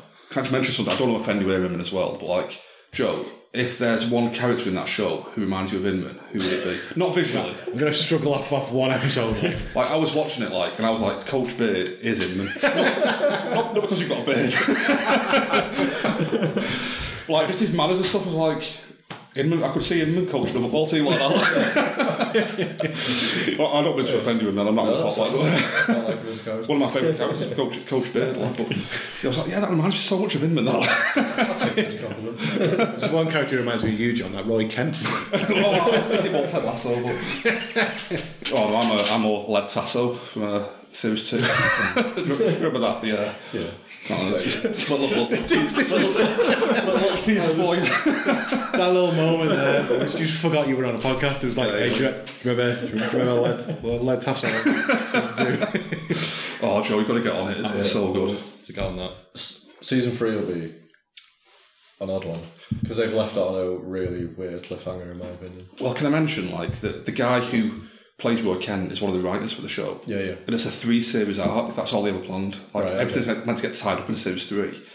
And he's been talking publicly now about, what do we do? Do we, like, drag it out like Game of Thrones, or do we end it like we were going to end it in the first place? Because everyone loves it now, so... I'm almost hoping that they do end it as much as I enjoy it. Just round it up properly like you were going to, rather than doing a Walking Dead to it. My go-to for that is always the first season of True Detective. If you'd have finished True Detective after season 1, I'd have been, that's the greatest TV show I've ever seen. And then they did season 2, and I was like, well, the first season of that is one of the best things I've ever seen. Everything after that. I pretend they did end it after series 1. just tell yourself that. I know the different stories and stuff, but still, you know. The first series was so good. Yeah, amazing. Ted Lasso. Then we'll move off Ted Lasso. Have we gone into television? So just briefly, I wanted to just see if anyone's watched Wheel of Time. No, I do want to. The series is quite good. I won't really go too much into depth because it's just a general fantasy show. Talking of Game of Thrones wannabes, though, that's well, it is. But interestingly, it's based off one of the worst books I've ever read in my life. Oh, really? Because I've never read. Is it Robert Jordan? Robert Jordan wrote the Wheel of Time series. Absolute drivel. I thought it's really difficult to read. But they're well regarded, though, aren't they? Like, it's like one of the best sci-fi books or something. I think they are a bit Marmite-esque, where it's like you either like it or you don't. But it's really difficult to read, very boring, like not as good as Lord of the Rings. But the series is actually really good. But the main TV show I want to talk about is The Expanse, which is honestly one of the... Where can we watch this, Steve? You can watch it on your TV. You can watch it on Amazon Prime because, quite famously, it was on Netflix and then they dropped it after 1 or 2 series. I didn't know that. And then it was picked up by Amazon Prime and now there's 6 series. Well, it's American, so seasons. But it's honestly fantastic. I've just been unable to stop watching it, like literally unable. I'll be watching it and I think, just do this last episode. And then I'll give it a rest. And then something will happen at the end of the episode. It's like, no, I've just got to watch another episode. I can't let it end there. It's just incredible. I wasn't expecting it to be good. I actually started watching it again because me and some of my other friends were talking about the Battlestar Galactica series and what a good sci-fi show that was. And it got me in the mood to watch a sci-fi show. This is one of the only really big, long sci-fi series out at the minute. So I'll give it a go. And I was just absolutely hooked. The gist of it is it's a future where space travel is a thing, but only in our solar system. We've not really got beyond the solar system. And there's 3 main factions. You've got Earth, and then you've got Mars, which was the first colony that split off to become its own separate superpower. And then you've got a group that call themselves the Outer Planets Alliance, the OPA, who at the start of the first series are basically treated like terrorists. Because Mars and Earth own the solar system, but they call themselves the Belters. They treat the people in this Sirius Belt as second-class citizens. They've just left to like do all the crappy jobs. They go mining asteroids for water. They send all the resources. They don't get any of the profits. They live in like rubbish space stations, and they're treated as like second-class citizens. So there's a lot of animosity there, and because they don't have any representation, they just start as being a terrorist group essentially. It sounds like Total Recall. Honestly, the way the politics is dealt with it does make it seem, because we already mentioned it tonight, makes it seem like Game of Thrones in space. Yeah, because aside from all the sci-fi stuff that's happening, politics is such a big part of it. Some of the main characters are literally the Secretary General of the UN and stuff like that, which is like who won't run Earth. But I think I've talked about before in the podcast, I really like it when a world seems real and it seems like lived in. And I love it when there's barely any exposition for the world, because everyday things in the world wouldn't be explained because they're just everyday things. So one of the cool things I really like about it is everyone's name is mental, because the idea is it's planets now. It's not countries, it's not cultures, it's just planets. So everyone's name is just a weird mix of different nationalities' names and stuff like that. So you've got like one of the principal characters is Jules Pierre Mao, and he looks like an Asian gentleman, but he just speaks with a French accent and has a French name, because like everything's mixed so much because it's a global thing. Yeah. So you get like people from Earth and Mars hate each other and they're constantly at the brink of war, but there's no real actual identity for either of those things. Like, unless you know where someone's from, you wouldn't know. Like, there's no difference. There's no racial difference at all, which I think is great. Like, because it wouldn't be like that. There's no need to just say, oh, everyone from Mars looks like this and they look different from Earth, so that's why they hate each other. I think it just really neatly sidesteps all that, and it just has them look exactly the same. It's just their ideologies that are different. I remember you saying the same thing about, is it Tales of the Loop? Tales of the Loop was I think it was the one I was on, because that doesn't explain any of the weird science stuff, because that's just normal life. Yeah. So one of the really cool things they do is all the Belters, they speak in in like a form of Pidgin English. Well, it's not Pidgin English really, they've got their own language essentially. But the way they've done it is they've just jammed loads of different languages together, and then just that's their language now. So there's a bit of slang, and but they'll speak in the language, and like you don't know what they're saying necessarily, because why would they explain what their language means to you? They would just speak their own language. You don't spell it out, basically. Yeah. But it's interesting because I speak a little Spanish, and I can pick out some of the Spanish words that are in there. But then there's also like Hindi words in there. There's also a bit of Mandarin in there. There's bits just a really hodgepodge of words of languages, and then they've got their own versions of words as well, which contextually you can pick up, which is a great thing for figuring out a world. Like, just from them speaking to each other, you can figure out what some words mean. Like, they don't say people, they say like, it's like loader or something like that is what they say. But they'll call themselves Belter-loader, which you can figure out means, people from the belt. But they'll call people from the Mars and Earth inner loader, because they're people from the inner systems. But just contextually, from how they speak to each other, you can figure out what that means. Yeah. And I just think that's genius, because it just makes, once you get invested in the world, it just makes you really interested. The other whole thing, that reminds me of the loads that Dune. Yeah, Dune's like a mix of like Middle Eastern philosophy with they're all just humans kind of thing, and it's like you've got Duncan Idaho, and then you've got like Ralph Harkonnen, like totally different. Like, and then you've got it's Paul, isn't it? Yeah, Paul Atreides, and like he becomes Muad'Dib, which is like a Middle Eastern kind of influence kind of thing. Yeah, it's just the way they've gone about it is fantastic. Some of the later series as well, 100% feel like you're playing a Mass Effect game, just from like some of the stuff that's going on. But I think it's just astonishing. It's one of the best TV shows I've ever watched. So much so that, like, whilst I've not really been working this week, I've literally watched 4 series of it. like almost a series a day, because I've just been absolutely hooked. I can't remember the last time a TV show hooked me so much. It's just absolutely incredible. Steve, would you how many stars would you give it? I would honestly give it 5 out of 5. Like, and I very rarely top mark stuff, but I've not had a single problem with it. And it's probably one of those shows as well where they really need someone to watch up to where I'm up to so I can talk about it. Because I really want to talk about some of the stuff in it. Emailing. Were you going for some kind of like interstellar kind of star reference then or something? Is that what you were going for? No. How many stars? How many planets would you give that? Well, just one, because it's so. Well, no, it's astonishing. It's an incredible piece of drama, and I was really impressed with it. I wasn't expecting to be as hooked as I am in it. Because that was on 2 different platforms, is it all together on Amazon? It is all together on Amazon, yeah, it's all there. There's 6 series at the minute. I don't know if it ends at 6. Yeah, it's an interesting one, really, but it's like one of the first times it's really happened because it was unfinished. That Lucifer TV show did a similar thing, didn't it? It went from one platform to another. Do you remember that Devil show? Did Lucifer not get dropped by a main network, though? Maybe I think it was went from a picked it up. Yeah, I think it went from a network to Netflix. Yeah. So I think this is like it's one of the most commonly known times where it's happened. Can you tell where like there's a switch over? As in, like, is it noticeably different between like? No, I honestly can't. So much so that I've watched 4 series of it, and I don't exactly know where the break was. Right. It was either after the first or second series, I think, but you honestly can't really tell. Yeah, as long as it's consistent. It is, yeah. I think it helps. It's based on a series of novels. I can't remember the name of the author for the life of me. But again, like just briefly going back to the Game of Thrones comparison, it does a lot of what Game of Thrones does, where it's almost like several concurrent storylines, and you do hop from different characters. That soap opera kind of thing, like where you're hopping from different.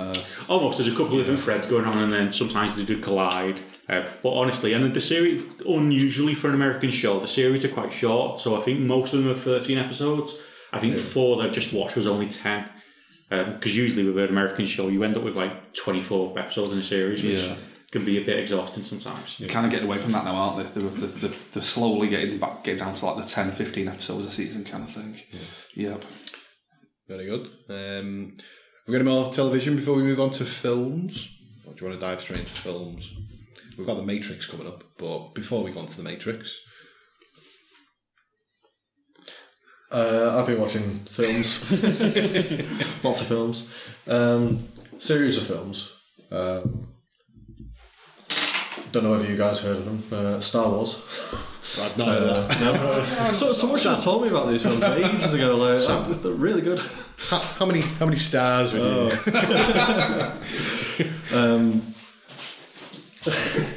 I'm actually like... John's, just for some context, John's just got up to get a beer from the fridge, so he has left the... grab us all there.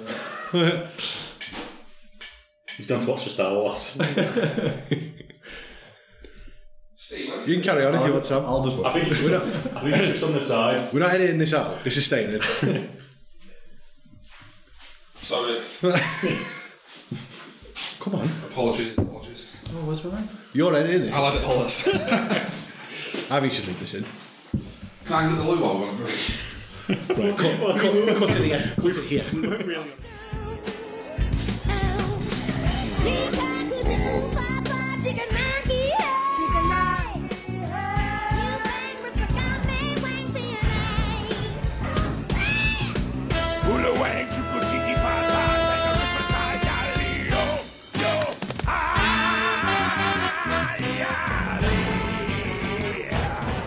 After John forced us into a break there. Sorry about that.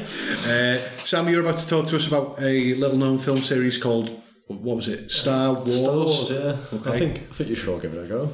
Yeah. I should have been told about this years ago. I've never heard many people talk about it. But. Yeah, I've not heard a single person talk about Star Wars. So, borrowing Disney Plus off family member, I've always wanted to give like Star Wars a bit of a go because I feel like I've never really watched them, even though we've done Star Wars. It's like nights out to the cinema. Yeah, I can't remember a single thing from Star Wars. Me neither, Sam. I've been to these films. I don't remember. Everyone else was drinking though. I don't think I was. But I think I've seen like episode 1 a couple of times, but it still just hadn't sunk in. But so I watched it in order of like 4, 5, 6, then 1, 2, 3, and then I'm watching 4, 5, 6 again, and now I'll do 7, 8, 9. I like it. They thought out the pattern, all like that. They're actually really good.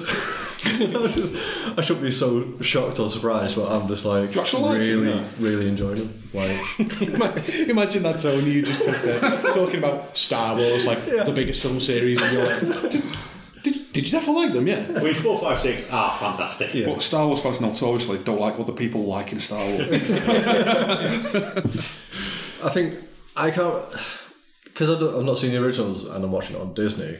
I'm guessing, and there is like, so they're the 4K versions and they'll be like touched up and stuff like that, and it's kind of like, so I can't really tell.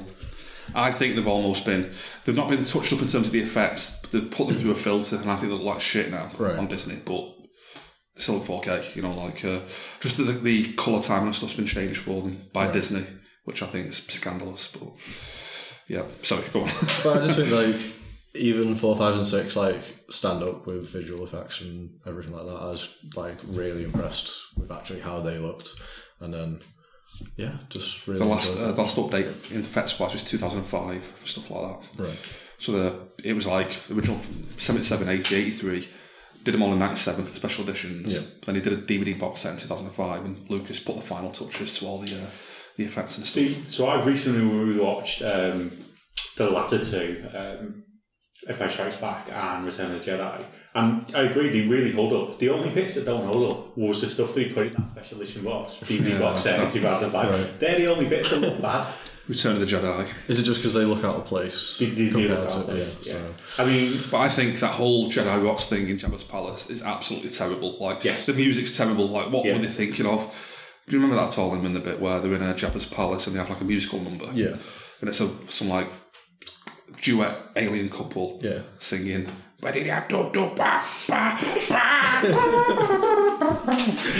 surprisingly accurate.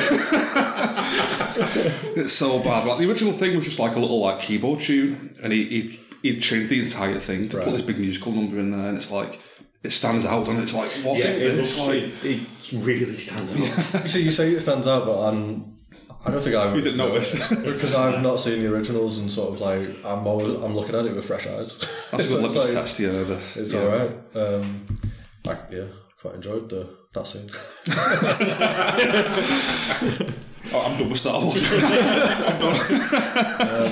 No, because like Mandalorian is like really highly rated. Lots of people saying that's really good. So I watched a couple of episodes of that, and you can kind of see like the throwbacks to like the original films in The Mandalorian more than what you can see any like throwbacks to episode 1, 2 and 3. So it's like, but I'm enjoying Mandalorian as well. So I thought The Mandalorian was great. Yeah. I'm notoriously picky about Star Wars stuff, but I thought all that was fantastic. Yeah. Have you watched any of these side Star Wars films, so the Solo film or Rogue One? I've seen Rogue One, but I won't be able to tell you anything about it because that's one of the cinema trips. So Rogue One, I think, is the best Star Wars film. What? Rogue One's the best Star Wars film. Of the side films? No, not of the Star Wars films. It is the best one. Well... It is the best one. We won't talk about the Han Solo film. We won't talk about Solo because that's not great. I think it might be better than... I think Solo might be better than Rogue One. Please, come on, John. I think for me it's probably... I think the best one's The Phantom Menace. No, you don't. No, I actually do. Yeah. But I do feel like you change the rankings weekly, so... That is right. Inman, what are you saying for best film out of the first 6? Not including Rogue One and Solo at this point. I think it is episode 4. But...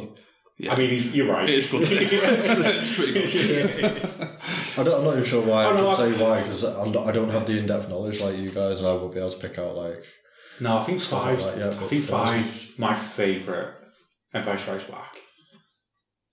For me, it's like, genuinely, The Phantom Menace or A New Hope, I think.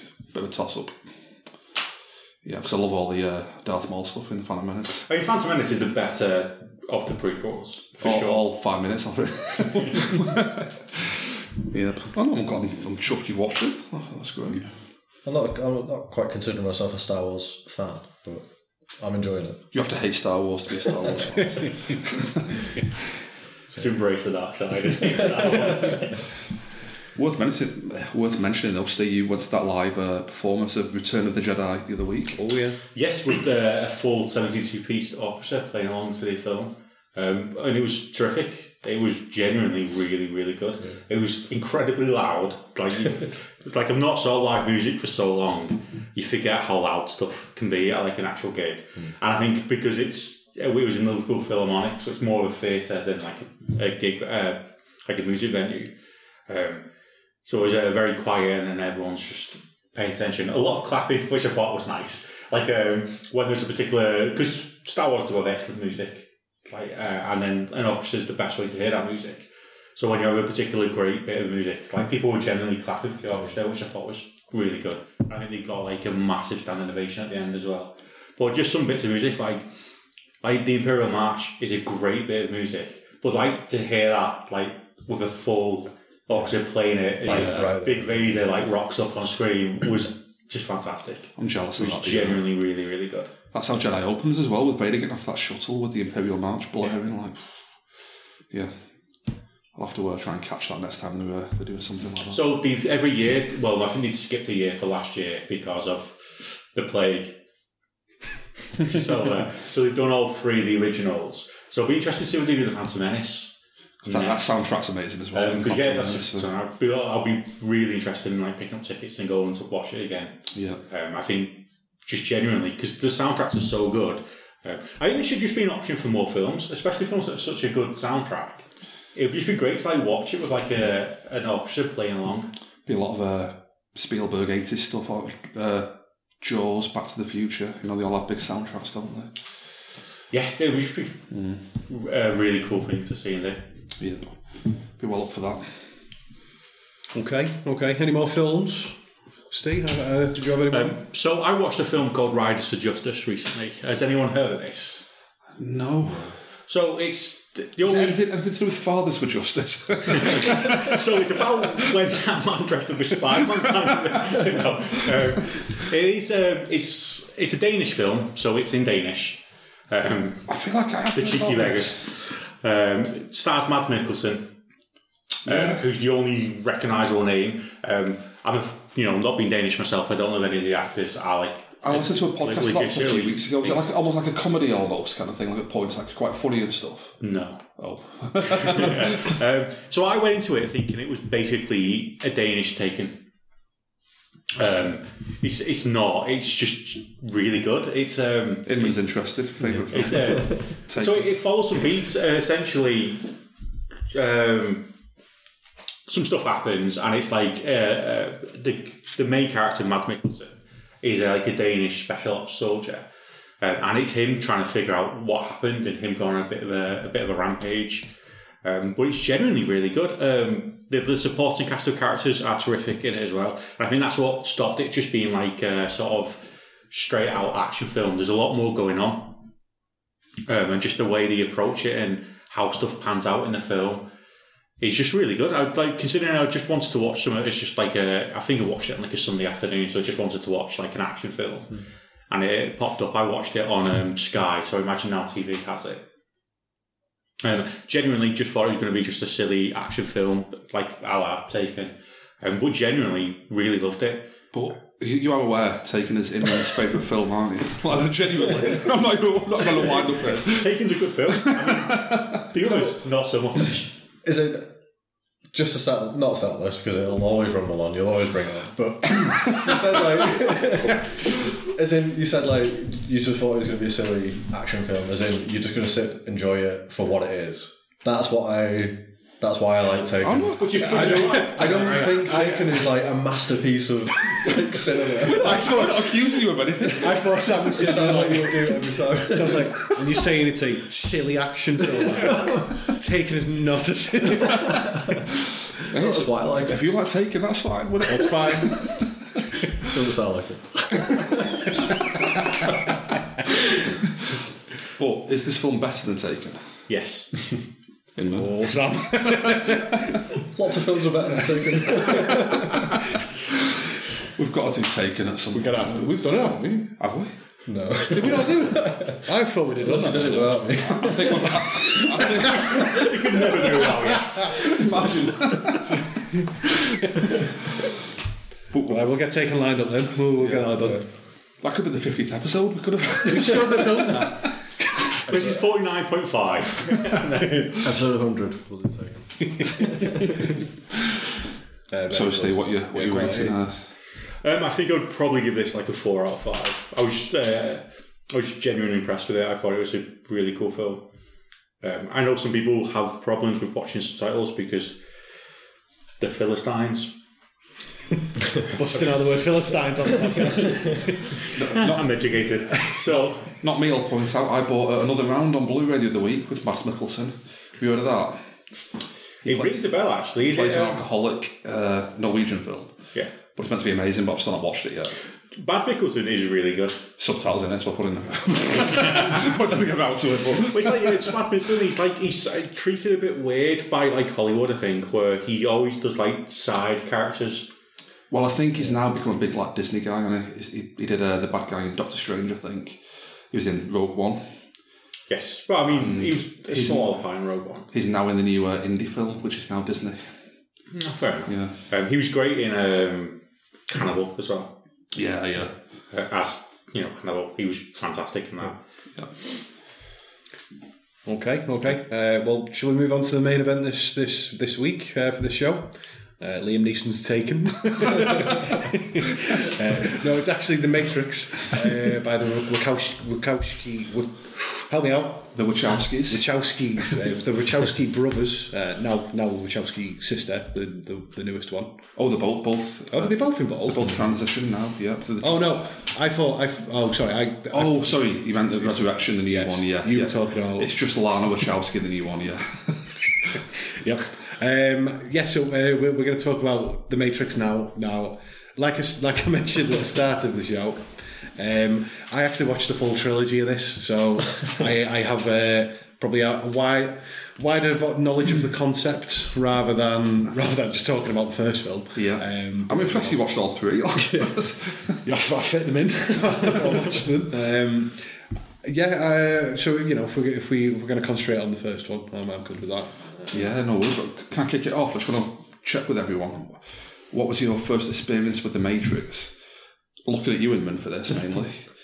Why me? Just because. Did you only watch it recently for the first time? It's the third time I've seen it. Third time? Yeah. Oh, I thought you were going to say you only just watched it like yesterday or something. But... This afternoon, but yeah. Everything felt new to me because I think like the first time I watched it, I was in school and I was like, I think I fell asleep through it. So that probably shouldn't count. And then I know I have watched it again, but there's so much in this watch that I was like, I don't remember any of this. So the second time I watched it, I must have just not been concentrating or fell asleep again. So I've watched it a lot, but I watched it a lot when it first came out because I had it on VHS when it first came out, and I must have watched that tape a lot. But it's been quite a gap since I've watched it, and yeah, there's a couple of moments in this where I completely forgot about. So I feel like this is my first proper watch. First proper viewing, yeah. Joseph, when did you first watch The Matrix? I had experience with the trilogy back when they came out. I remember watching them, all three of them, after they came out, and not really understanding that much about the full thing. Like the first film, I think you can watch in a sort of vacuum, but when you start piecing the rest of it together, I don't think I understood it at the time. I always kind of liked it. Yeah. I've obviously rewatched. I think I've only ever watched the second and third one twice, and that was this week. I feel like I learned a lot more this time round. I'll be honest, I read up on a lot of the concepts after I watched them, and it did make me want to rewatch the full trilogy again to try and pick up on a few extra bits and pieces. But yeah, no, I've definitely I enjoyed them a lot more on my round as an adult rather than when I was how old would I have been? About 14 when they came out? 99. Well, yeah, so 99. Well, that was the first one. Oh, the first one, sorry. So I probably watched all three of them between the ages of 11 and 14. So, I probably wasn't getting some of the concepts. Oh, I think I watched it when I was 12 then. I was 19. But yeah, Joe, you mentioned a few times the year of 1999 being the best year for movies. I always mention that, It's a generally considered opinion now, that was the best year. Genuinely, one of the points I was going to make today was I feel like 1999 was like a peak point in like culture. Not the peak, but like when you look at, history, in terms of culture, I think 99 was like, I don't know whether it's just because I was like, coming of age at that point, I don't know, but like I say, it's generally considered now that for film-wise at least, 99 was probably the best year for film. Like, I'm not sure if I agree, but it gave us American Pie though, so that's pretty high up there. Yeah. But Oscar, I should have got an Oscar. Yeah. And that's why I didn't watch The Matrix at the cinema. I watched every other film that summer. I think I watched Wild Wild West at the cinema. Yeah, I didn't watch The Matrix because it was the year of The Phantom Menace as well, best Star Wars film, as we mentioned before. And I was so hyped for that like it was almost like, what's this shit? To be fair, I think the trailers look like shit for this film. Like the marketing and stuff, I was like, what the fuck is this stupid like kung fu leather coat movie kind of thing? Like, my only point I was going to make about that is like I get what you mean by that about looking at old trailers and stuff for the film, but like from what I've looked at like online since is that there was a lot of like the marketing campaign for it was like quite integral for it. You would have posters up that would just say, "What is the Matrix?" And it was like kind of like a groundswell sort of thing that well, not word of mouth because we're literally talking about marketing it. No, you're right. Like it was. I'm sure there's a website called like whatisthematrix.com, and like the internet was just becoming a big thing in culture kind of thing. Like people were learning what it is and stuff. Still dial up at the time, like, but as we see in the film. To be honest, you mentioned the internet there. It's like you make an argument that when we were talking about 99 being like one of the cultural sort of peaks, right before the internet started. Once the internet started like getting really wider, all of culture sort of diverts into its own little area. So everyone just stays in their own area now. It's not the same. The internet wasn't policed like it kind of is now. Like it was just like a fucking Wild West when it was the Wild West. Yeah, anything goes kind of thing. Like, was it Harry Knowles, that film critic who had Ain't It Cool News and stuff? That was massive at the time because it was the first internet movie webpage and stuff like that. And I remember like the Blair Witch, that got loads of like word of mouth online because like, it's real. It's real. These tapes. Was that 99 as well? 99. I feel like it was. Yeah, a couple of months after this. Yeah. But I didn't catch it at the cinema. Watched it on DVD with my mate Ian, a friend of the show. Shout out. Yeah, he's messaged a few times about the show. And we were both like, "Why the fuck did we watch this at the cinema? It's fucking amazing." Yeah. Well, it was cutting edge for the time. Yeah. Like by the time it was like that. That was even watching it now in a recent one. Like, some of it looked a little bit dated, but I still think it stands up for the majority of the time. You can tell it was made in 1999, like around that time period, but I think it stands up. For me, there was only two moments that looked dated. The rest of it still held up, and that was. Should we go into particular scenes that I thought looked dated? We can. Right at the start, where Trinity dies between buildings, there's a bit where she like straightens out and does a jump. That looked a bit ropey, and also a lot of the Nebuchadnezzar stuff for exterior shots. That looks a bit ropey. The rest of it looks excellent still. Yeah. There are some fight scenes where I can't remember which of the trilogy was in now, but where literally I don't know, they almost look like they just floated up, like, and it didn't look like the way the physics should run. Do you know what I mean? But I know the point. Yeah, I know. Exactly. I know it sounds like a fanboy excuse, but there's a bit in the again. I know I'm going all over the place here, but the Matrix Reloaded. He throw that big burly man fight with 100 Agent Smiths. He throws Agent Smith into like 99 other clones of him. They make it sound like bowling pins. Right. And like you can excuse that by saying that in the Matrix, that's what Agent Smith sounds like when you throw throw an Agent Smith at 99 of them. Do you know what I mean? It's like you can explain anything in this film by saying they're in the Matrix. Yeah. It's a programming error. Like you can explain everything. They've got the wrong sound for when that person falls. Do you know what I mean? Yeah. And again, going back to the like you mentioned about it looks dating and stuff.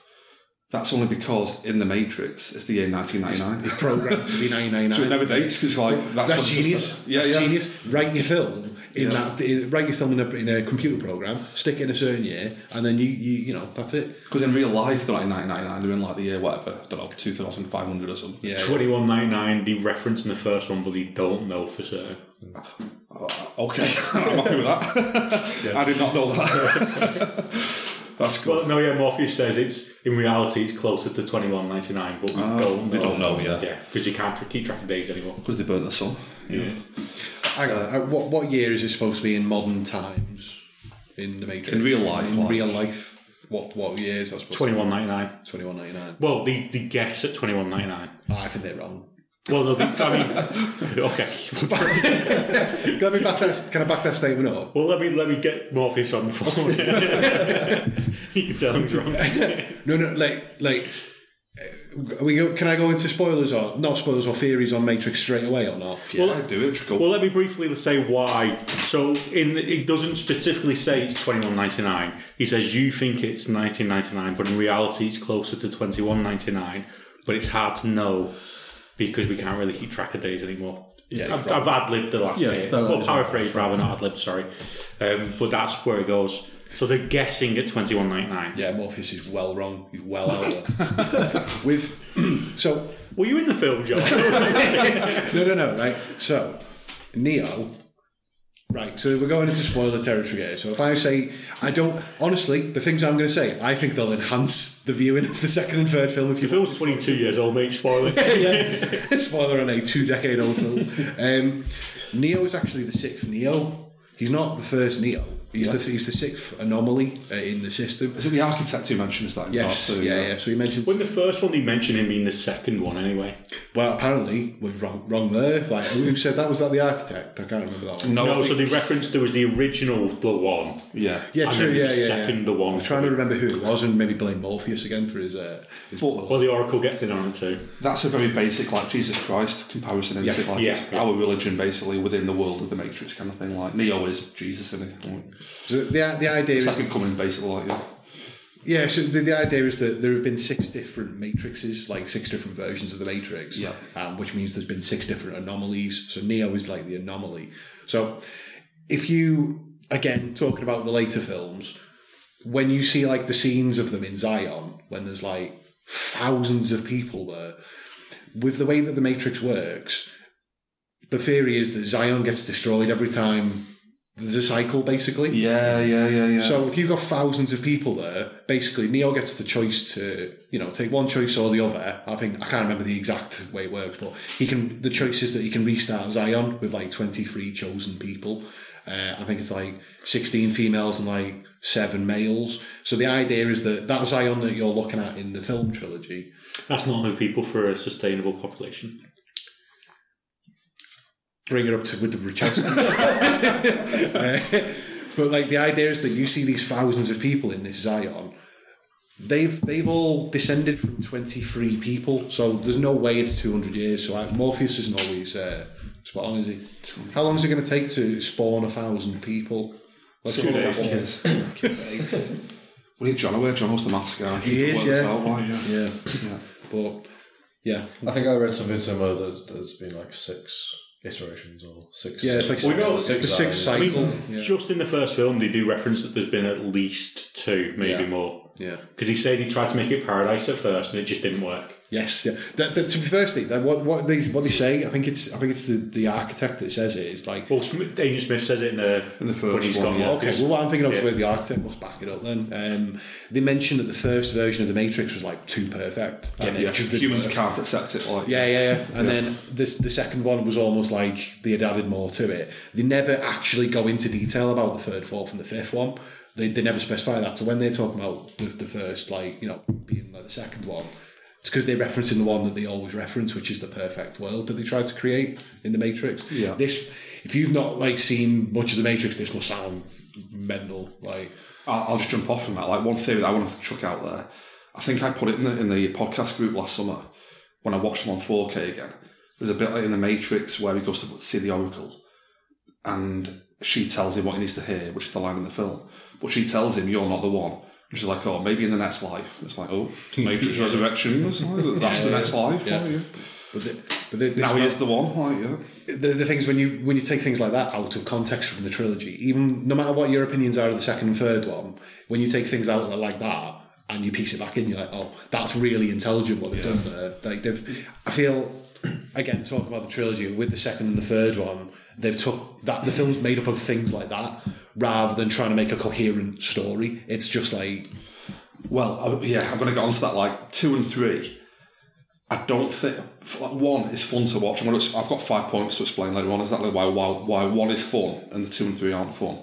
I think that good films 2 and 3, they're just not fun to watch. But I don't think they're meant to be fun to watch.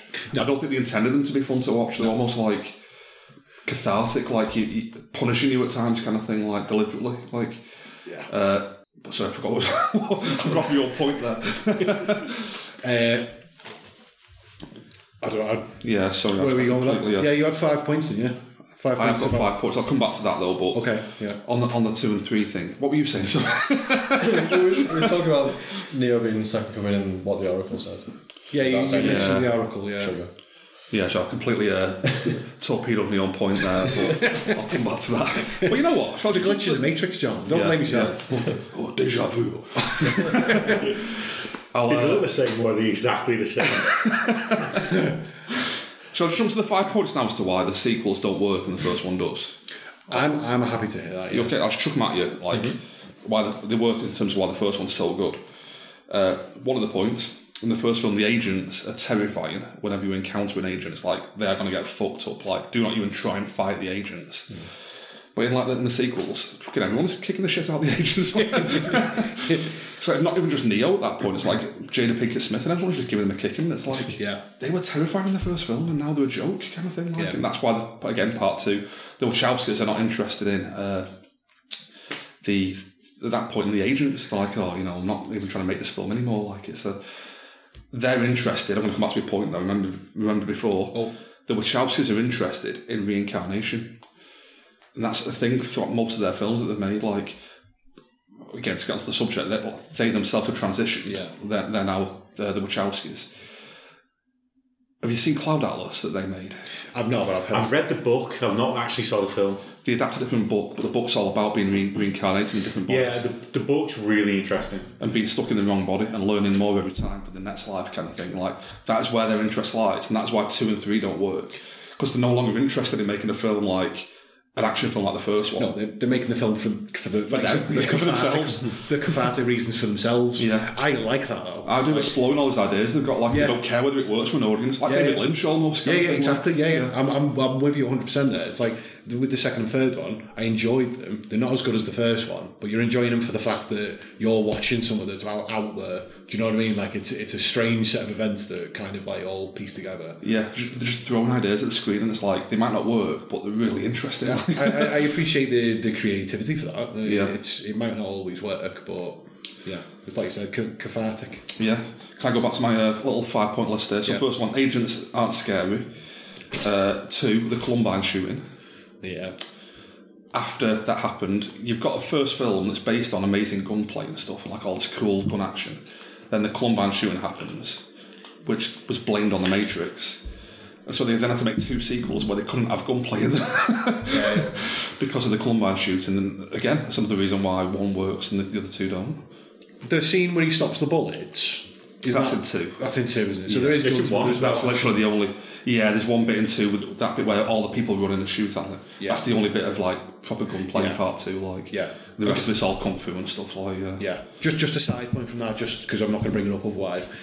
That second film has got far too much bullet time in it. In the first film, it's very like rarely used, and it's like a special thing. Whereas in the second film, it's like right, get the bullet time going. Everyone love that. It's not even like bullet time in part 2 because like it's like Morpheus on top of a truck, and the camera's swooshing around, and it's like he's just on top of the truck. You know what I mean? You mentioned that scene though with the truck, and like that scene is classic. It's so good. Oh yeah, that whole highway chase in part 2 is amazing. I'd almost say that's one of the very, very best Matrix like sequences. Funnily enough, I had a lot of things where like things I remembered from Matrix 1 weren't in Matrix 1. They were in 2. Exactly. The scene where Trinity jumps off a bike and blows something up with the motorbike. That's the start of the second film. That's not in the first film. I thought that was an iconic Matrix like scene. It's in the second. Yeah, film. It's part 2. Yeah. By a third point, sorry. Like as the audience, you learn about the Matrix in part 1 the same time that Neo does.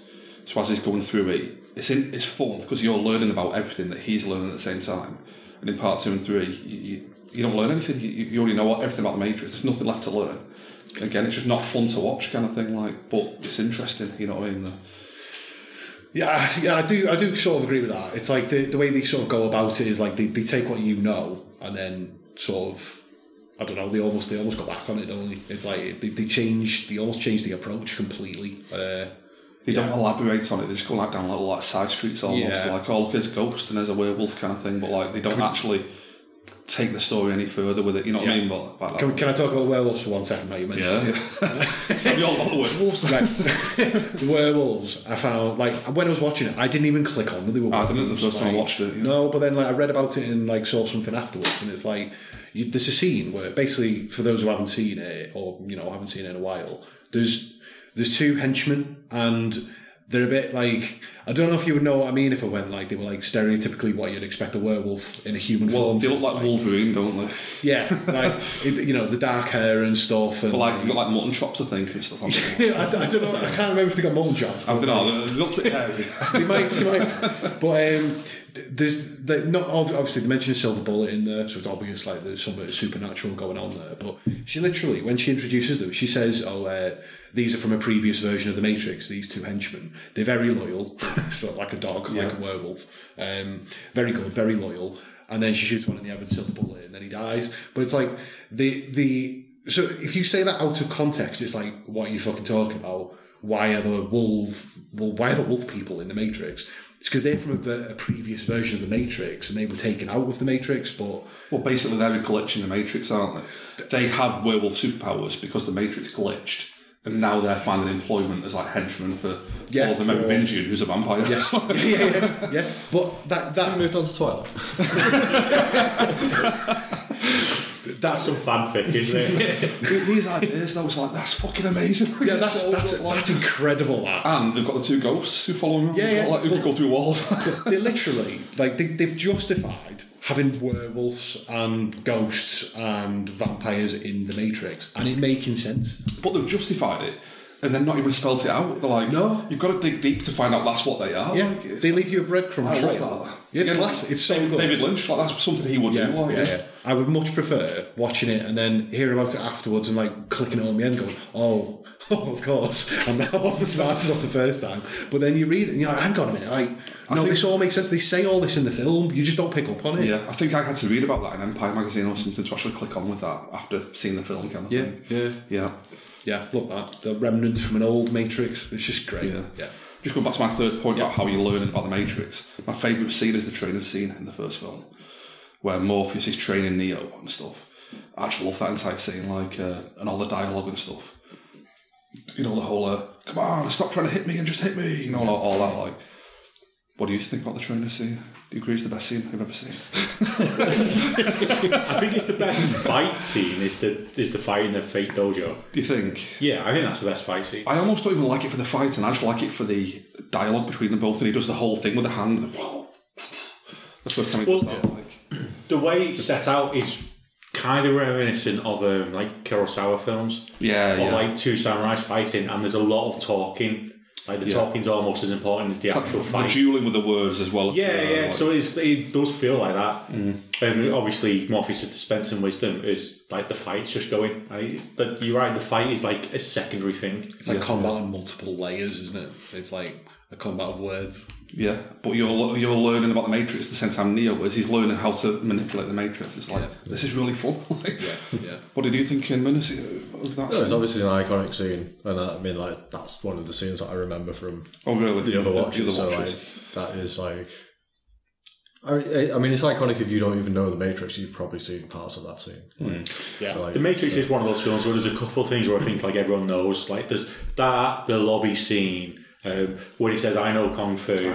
Like, stuff like that. It's just the bullet time, the first time there's bullet time, is like dodging the bullets backwards and they're going over his shoulder and stuff. Yeah, it's an iconic film, isn't it? I can't remember the name of the group, but I don't know if you all know it, John, but it's like they pretty much log forever in history, like they archive these films and they say, right, this is like a cultural touch point, and The Matrix is one of those film trilogies, or maybe just the first one, but that's included in that. I'll have to look up what that is now.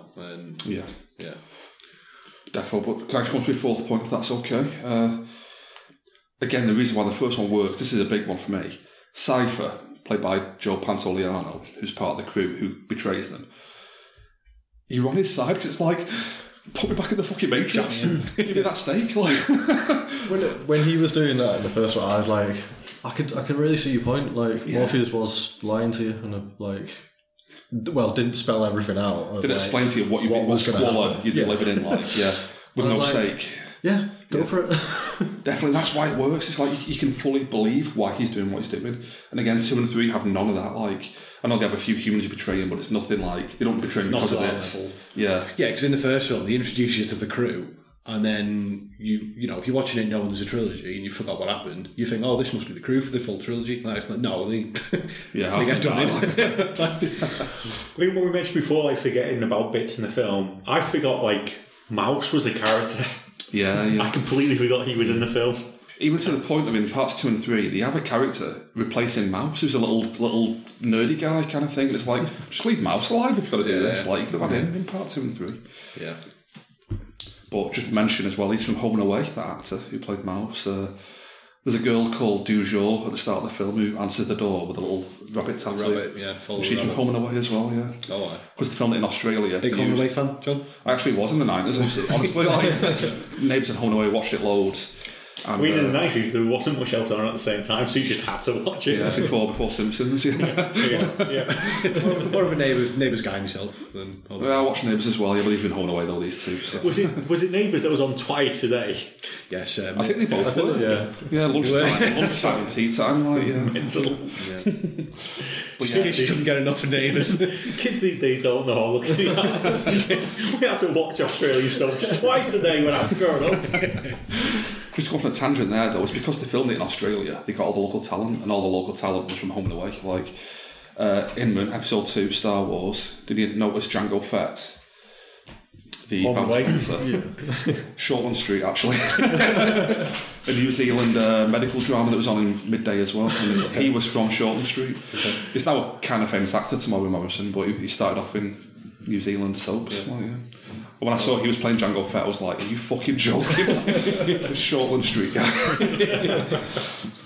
My last point, in terms of the first one being working better than 2 and 3 do, the film ends with Neo flying off into the sky, amazing ending, you're like, whoa, what the fuck's he going to do next?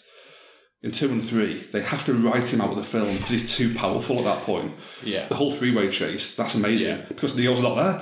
He's in Austria. You had to literally, deliberately trick him to go to Austria through a little mountain door. Yeah. And while he's flying back, they have that huge fight because he would just come in and save the day like he does.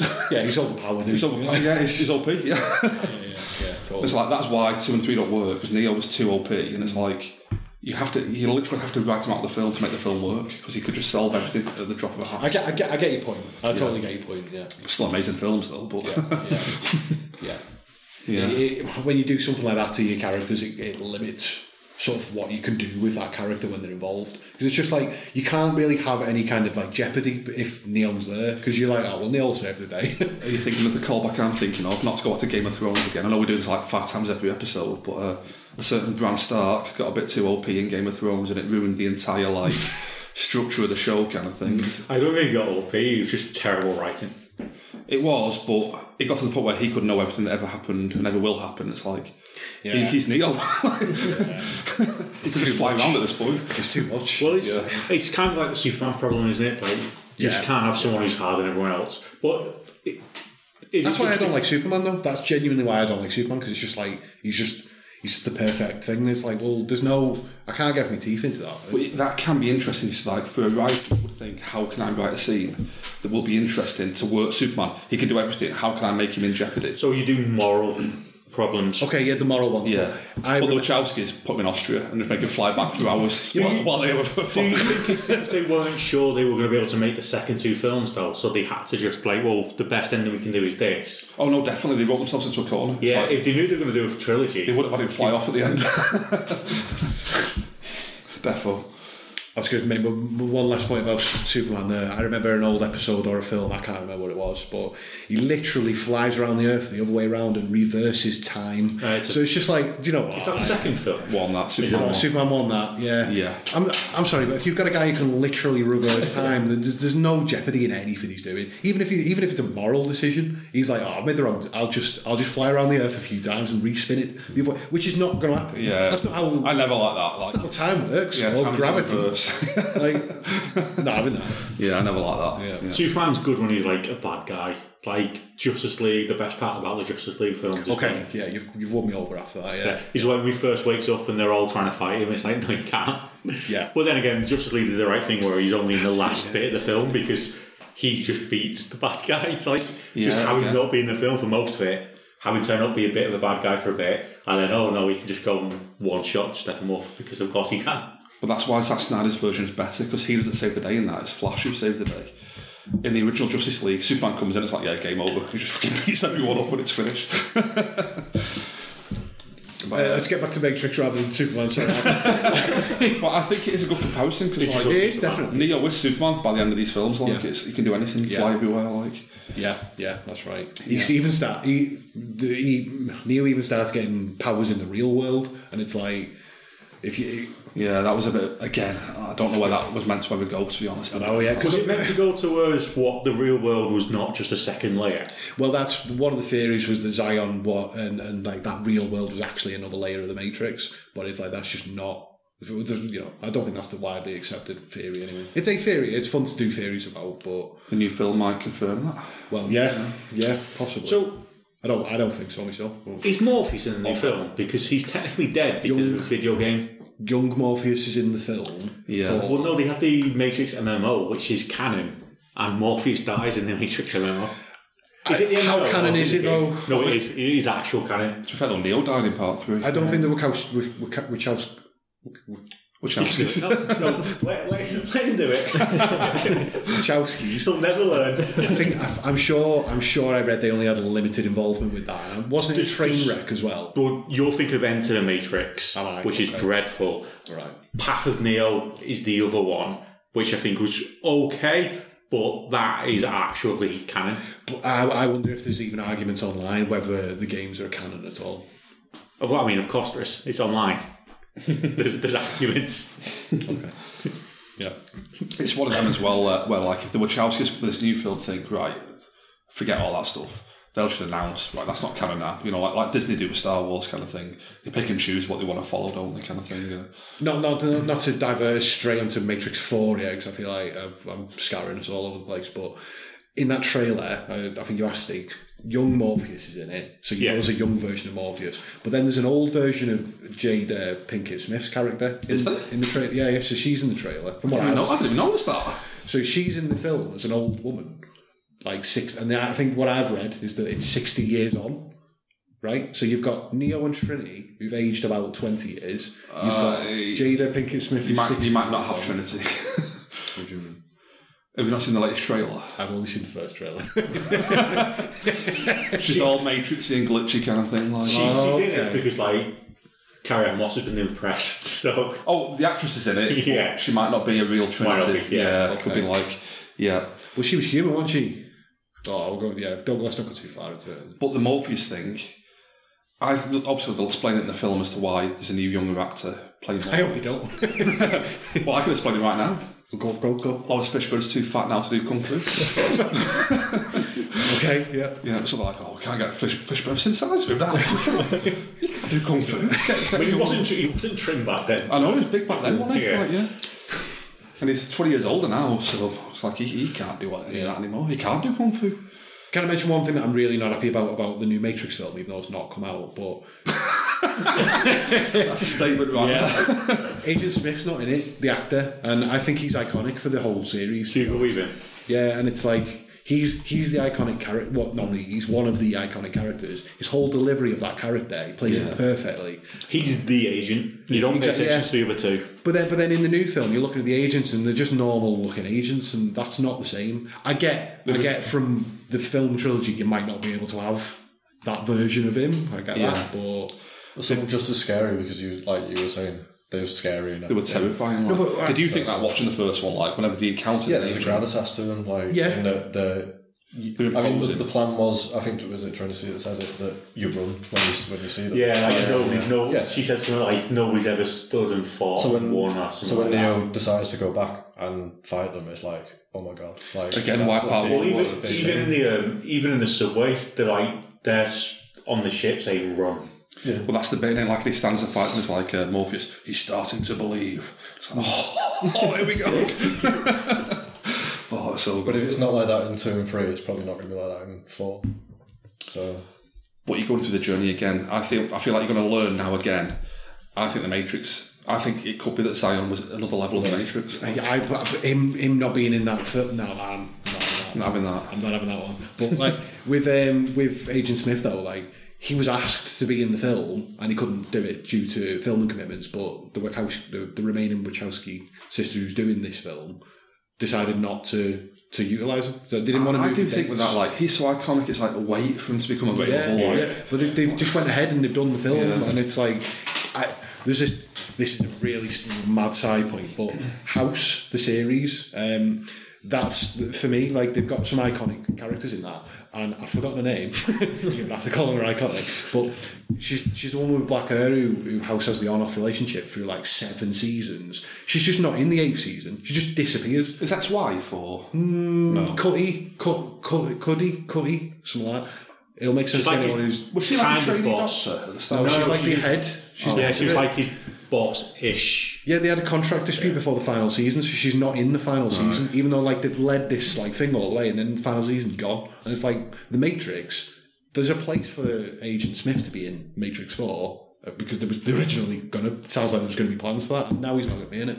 Yeah. So the new guy could be good though. Because they've replaced Agent Smith with the guy from the trailer who's like, after all this time going back to the Matrix, that's the Agent Smith replacement. Yeah, like, I do like that comment in that trailer is amazing. Yeah, it's really good. Yeah. I think I'm almost out of notes, guys. You got anything in you want to? I've got a couple of bits, but I've spoke a lot. If you two want to get a word in as well, I don't really got anything specific about them.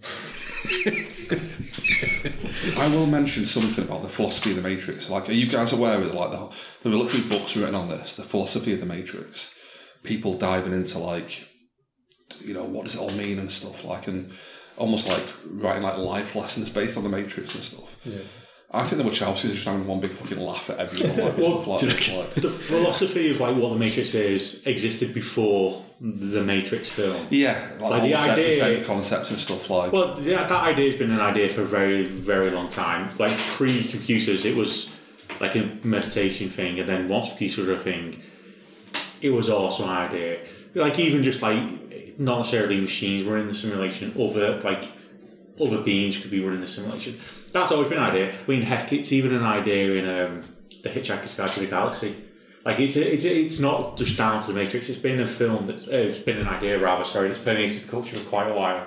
And thought. So there is, like, philosophy... I can't speak. There is... Wachowski. Is that a character from Monsters, Inc.? Yes. Mike Wachowski. But, like, that idea has been an idea for a while.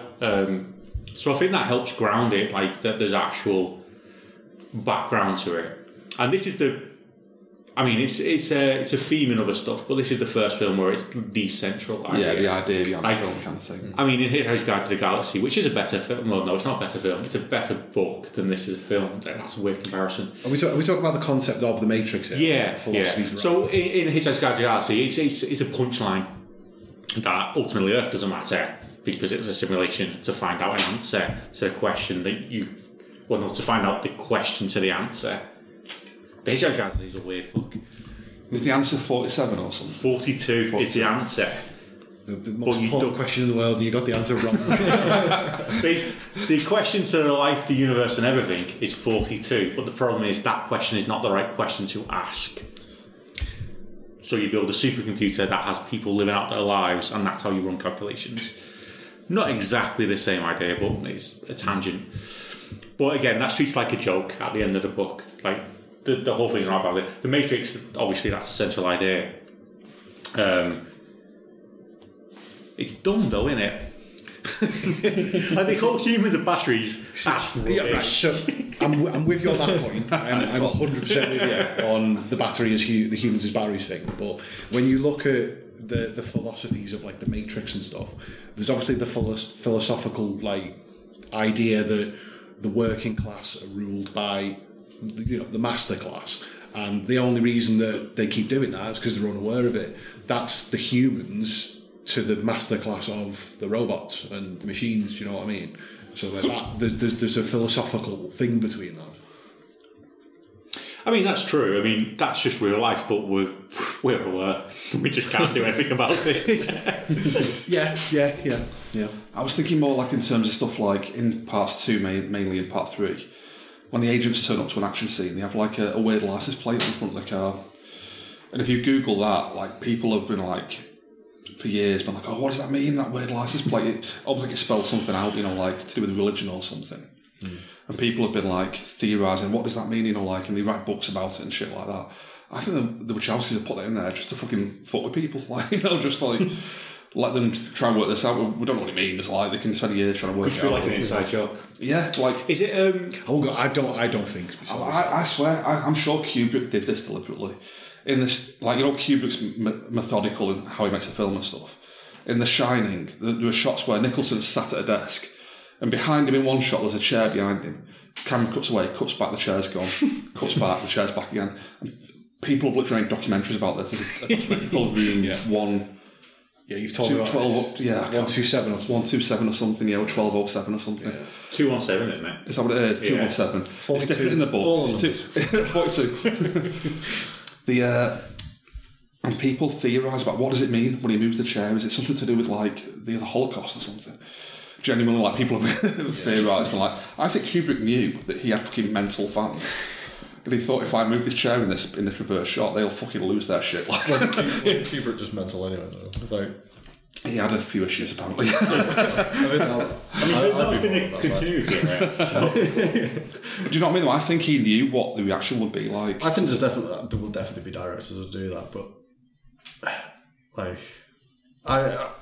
I was going to say, like, I'm not interested in watching 2 or 3. Like, oh really?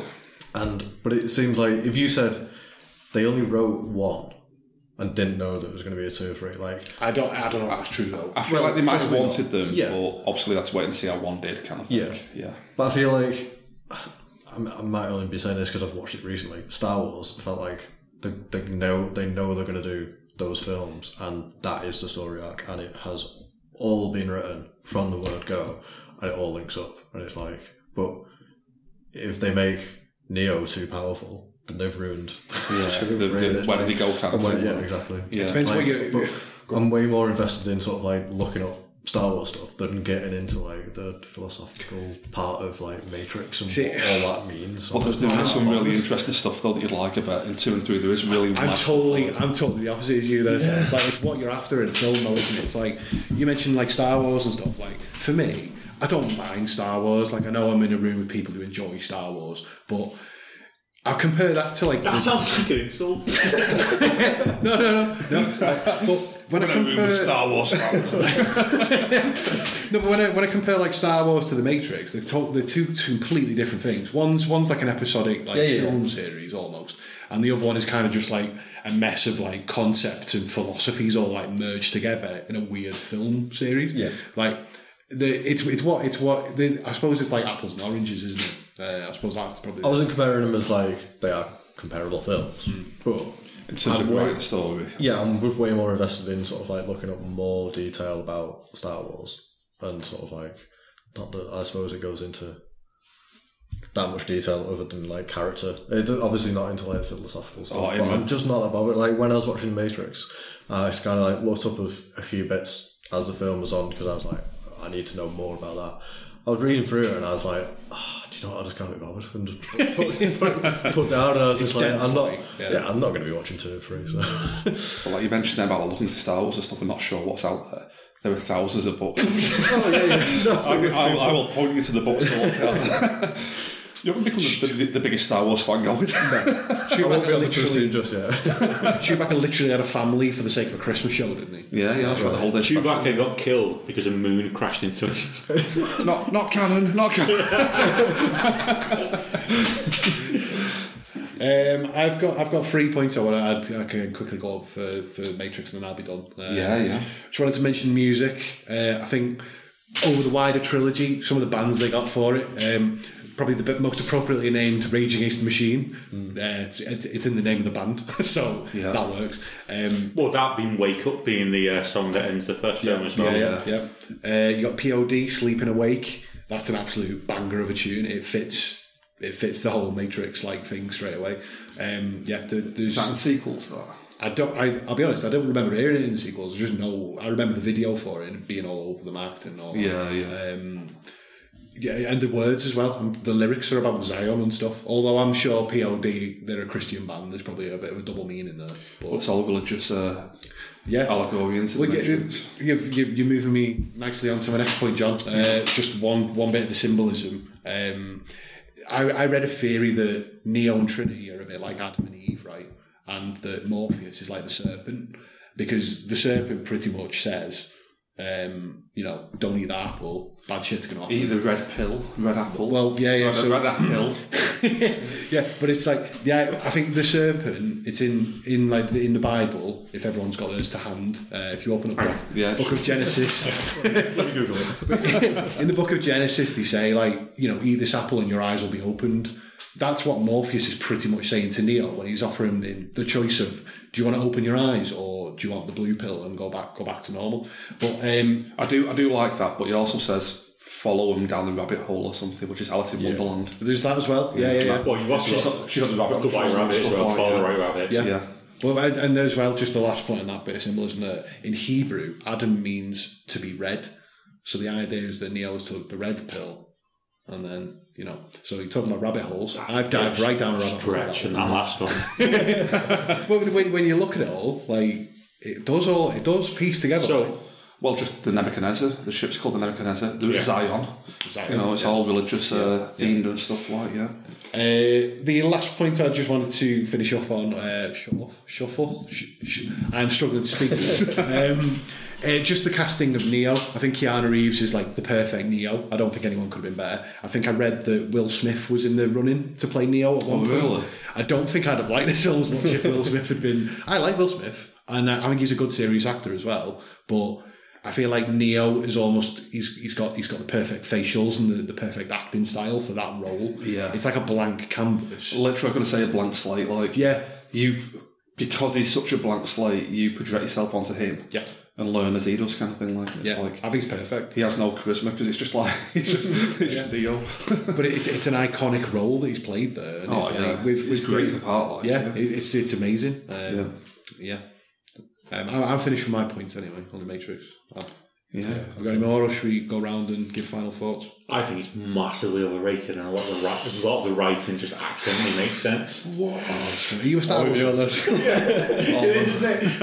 I think it just accidentally all works together. I think it's badly wrote, and I think they just smashed a bunch of ideas and philosophies together, and then somehow it kind of works. It's the Star Wars you're talking about. The point stands for both. The point you were making about Adam or whatever, and I was like, Adam and one of the most famous stories ever told. Adam and who? But as in, I think a fan who's put all that together, not the writers of The Matrix. It's just it's just I fundamentally disagree. No, I think it's agree. A bit accidental. It's like I was saying before about how fans will try and justify anything in their mind. Like Kubrick will put that chair there, and people are like, it's about the Holocaust. Yeah. They come up with, it's nothing to do with that, but they come up with their own explanation. But I don't know what I was going to say. The whole film's based on symbolism. I can't speak again. But it's symbolism. It's not. It's just they just smashed ideas together, and they just had a fine film out of it. You're right though. They've smashed all these different philosophies together, but not symbolisms not and religion. artfully. It's just ham-fisted, shoved together. I don't know though. You probably know that people will draw their own conclusions. Yeah, I think it was. But that's with your point there. I think that's half the fun. But we're going to say Steve's saying a negative, they're just throwing all this stuff together and it luckily works. I think that's filmmaking. Star Wars was that. It's it's Kurosawa films thrown in with Buddhist philosophy and stuff, and it just worked. Look at the Phantom Menace, it's shit. Hang on. Is that your favourite Star Wars? But my last point, in The Matrix, one negative point I've got is, I mentioned it before, the deja vu bit. The film's representation of deja vu is not deja vu.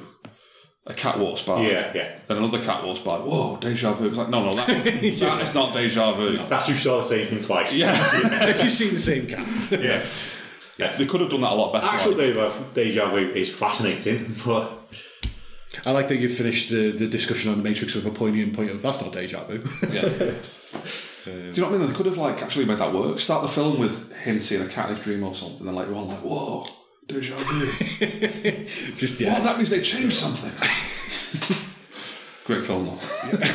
And that bit makes me laugh because you've got the whole subreddit where it's glitching a Matrix, which is what that is more than deja vu.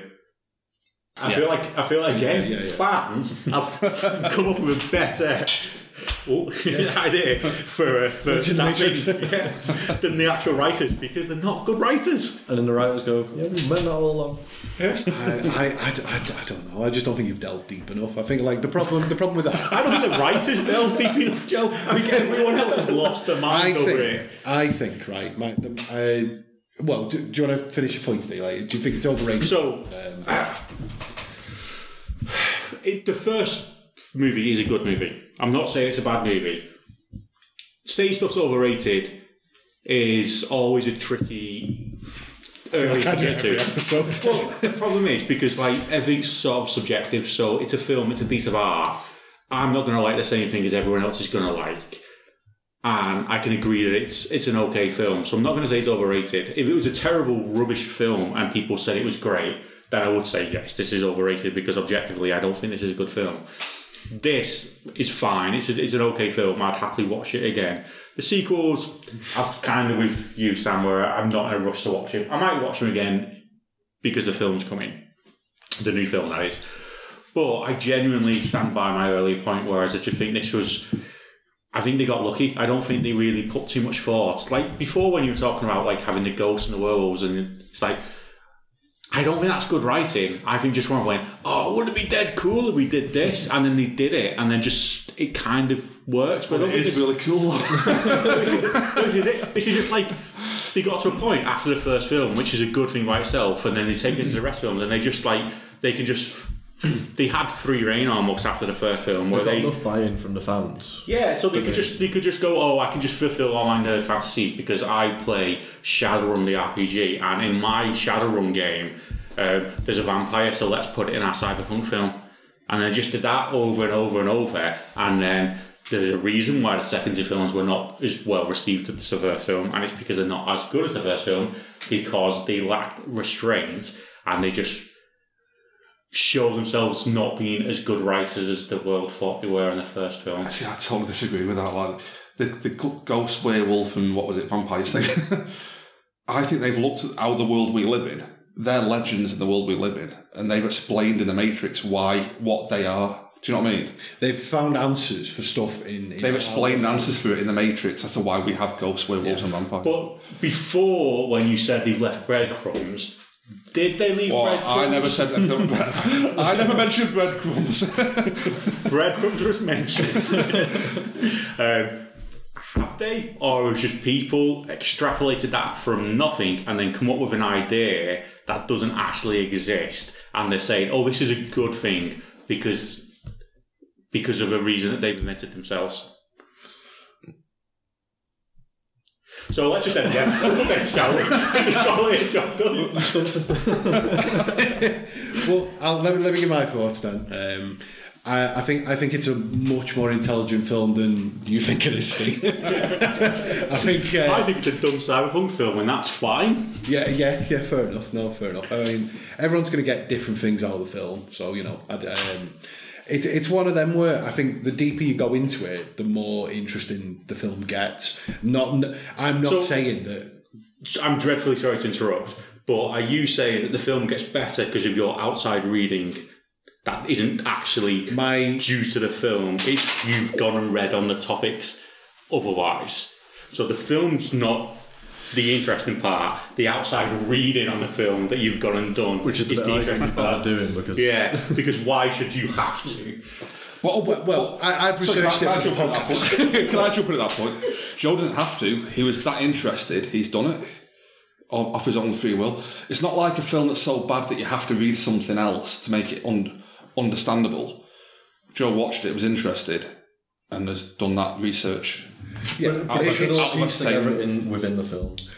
I see. Yes, come on. See, I disagree. We've gone on the roads. I disagree completely with that. Like, I'll be honest. Like, I'll throw my star ratings out first, then shall I? I'll just throw these out before I carry on. Like, the first film for me is probably a 5, maybe a 4.5. Right, first one. For the second and the third film, I reckon they're probably 2, 3, 4, 3. I'd say 3 maybe. I didn't think about star ratings, but I would say they're about a 3-star rating. I'm not going to say I enjoyed the second and third film like absolutely all the time, but the whole idea that like they weren't written quite as well as the first one because they're not. Yeah, because like you said, I think you said it yourself, Steve. They had less restraint in the second and the third film, and like you said, John, it felt a lot more like a cathartic writing process for the Wachowskis, for what they were going through, rather than a film for the viewer, an audience. Yeah. So totally agree with that. But I can watch that and come away and do a bit of research into it, which is fine, by the way, and come to understand some of the things they were doing. And then when you go back and actually see what they were piecing together, I mentioned breadcrumbs before. Oh, was it you? Yeah. I mentioned that. Like, if you watch the film again and you see some of the things that they've managed to put together, they do give you the clues in the film. So the idea is that, I don't know if I mentioned this before the pod or on the pod, but I've only recently watched that trilogy. I'd be quite happy to rewatch that whole thing again with the new knowledge that I've got since researching it afterwards, like in my own time, because I enjoyed it, but also for the podcast. I think I'd get much more out of a third viewing of that. I think it's a film series that the more you put into it, the more you can get back out of it. And I don't think it's the best film series ever, but that's, I think there's a lot more there. I think it's quite reductive to suggest that it's all just thrown together and nobody knows what they're doing. And I think that's sort of what he was suggesting. No, I outright said that. Yeah. So, not in those words, but that's the meaning of my words. I wouldn't say it's a 5 out of 5 for my star ratings, but I think I'd lean towards a 4 out of 5. I watched this film a lot when it came out, and I think in itself it's great. I said before I'm not 100% sure if I saw the third film, so I won't rate that because it's possible that I saw the third film, but it would have been a long time ago, so maybe I'm not quite remember it. The second film I thought was dreadful. I'd hesitate to give it a star.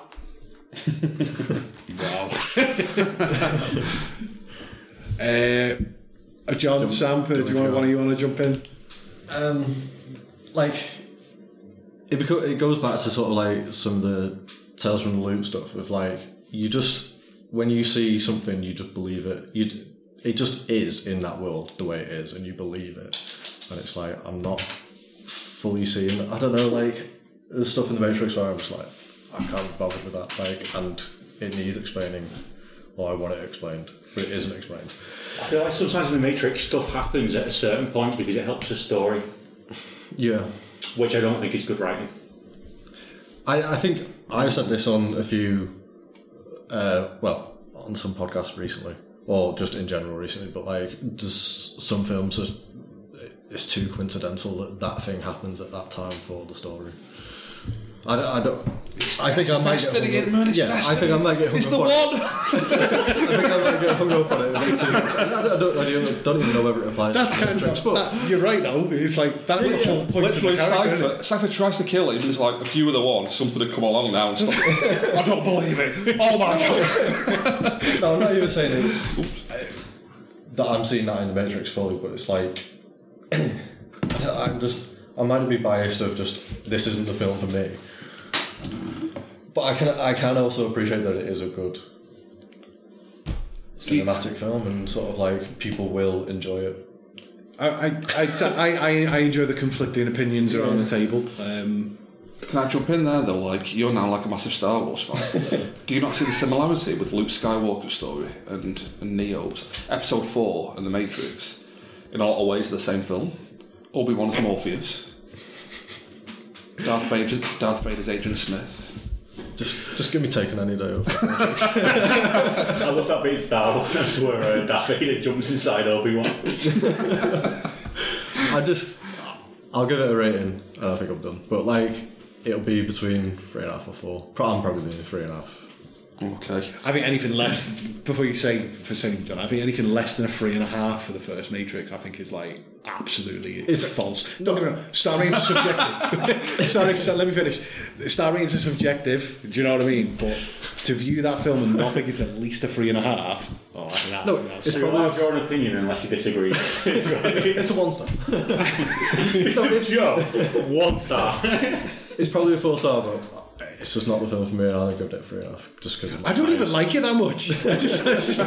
It's one of them where you go, yeah, cool. Yeah. I'll give it a 5. I just think it's disregarding everything we spoke about. That's why we're here. 2 hours down the drain. Disregarding all that, like, it's just loads of fun watching it. I think, like, when you watch this first film, it's just fun. Like Star Wars Episode 4, it's the hero's journey thing, isn't it? It's the classic hero's journey of like a mentor taking like the young guy under his wing and like showing him like his powers and stuff. Like, it's Luke Skywalker in the Matrix, basically. 5 stars, loved it. So the Star Wars comparison is interesting because I think what we said before, like it was clearly meant to be a trilogy with Star Wars. So his journey's not complete in the first film. The Matrix it is. It's all wrapped up nicely with one bow for the first film. No, you're right. Yeah. So I think they just write themselves to a corner. Another mark-up bad writer, and then they just were given the green light because of a greedy exec saw how much money they made him, and then they just. Have you got any of this backed up, Steve? have you got this backed up? You have my word.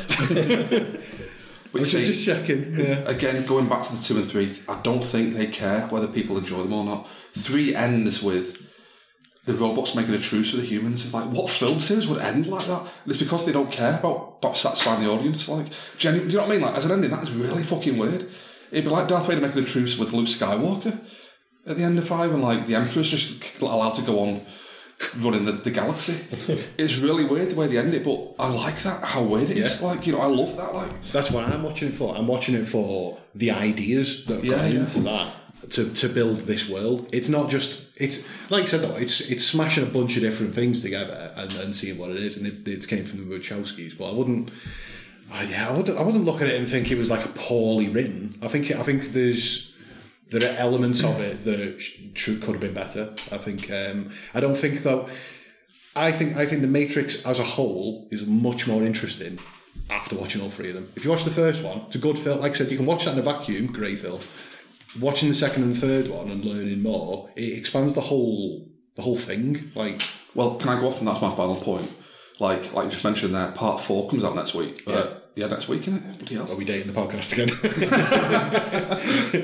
Part 4 comes out soon, and I don't want that to be a fun, entertaining film. I want that to be like 2 and 3. I want it to expand the universe.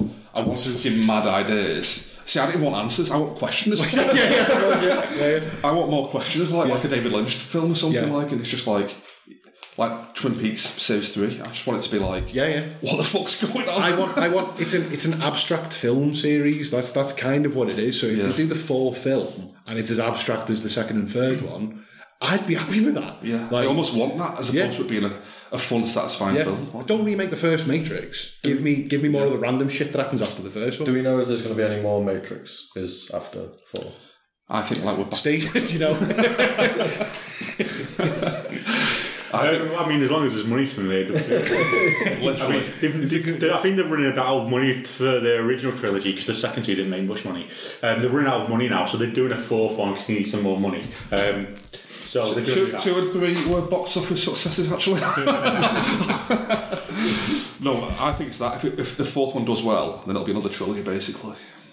They'll leave it at a point where... So do they know where the story's going in? No, they'll like just quickly smash it together. Yeah, it's not that they know where the story's going. They don't know yet where the box office is going. That's literally how movies get made, though. That's what happened with the first one. Is it was a success, so they got the second 2 greenlit. That's just how films happen. Like it happens with Golden Compass. The first one was panned, so they got the rest of the series cancelled. That's how movies are made. Interestingly, The Matrix Reloaded is the highest grossing of the Matrix trilogy. Is that the second one? That's the second one. I bet they were all so disappointed. I was one of them. It's an interesting conversation, because like I said, I started this by saying I didn't think much of the second and third when I was a teenager, and now I didn't. I hated him. I was 22 and 23 at the time. I was ready to bin the series off after them, but watching them now with more context and stuff. Yeah, I'm all for it, even if I don't even think they're that good films. Okay, should we call it any? Yeah, we've already had our final thoughts, haven't we? Right. Okay, I enjoyed that. Yeah. I forgot how we wrap these up, to be honest. Well, it's good to see you all again. It's been a while, hasn't it, doing a pod like this. Yeah. So. We need to pick another film that's polarising. We need to The Matrix Reloaded.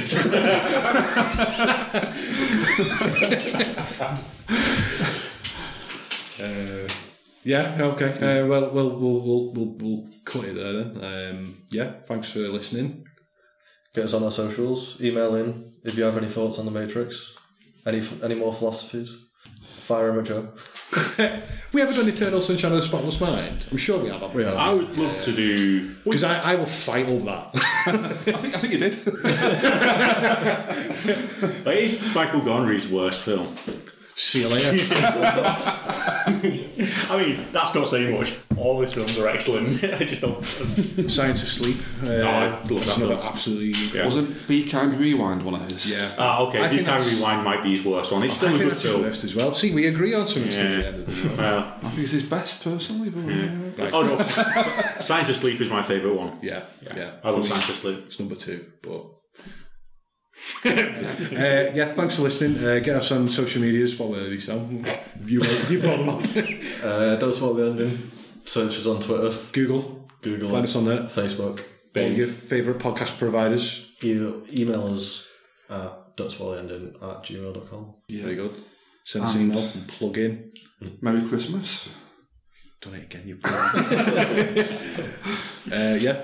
Merry Christmas. Merry Christmas. Cheers. Cheers. Cheers. Thanks, guys. See you later. Thank you. Cheers. Bye. Bye. Goodbye. I miss you.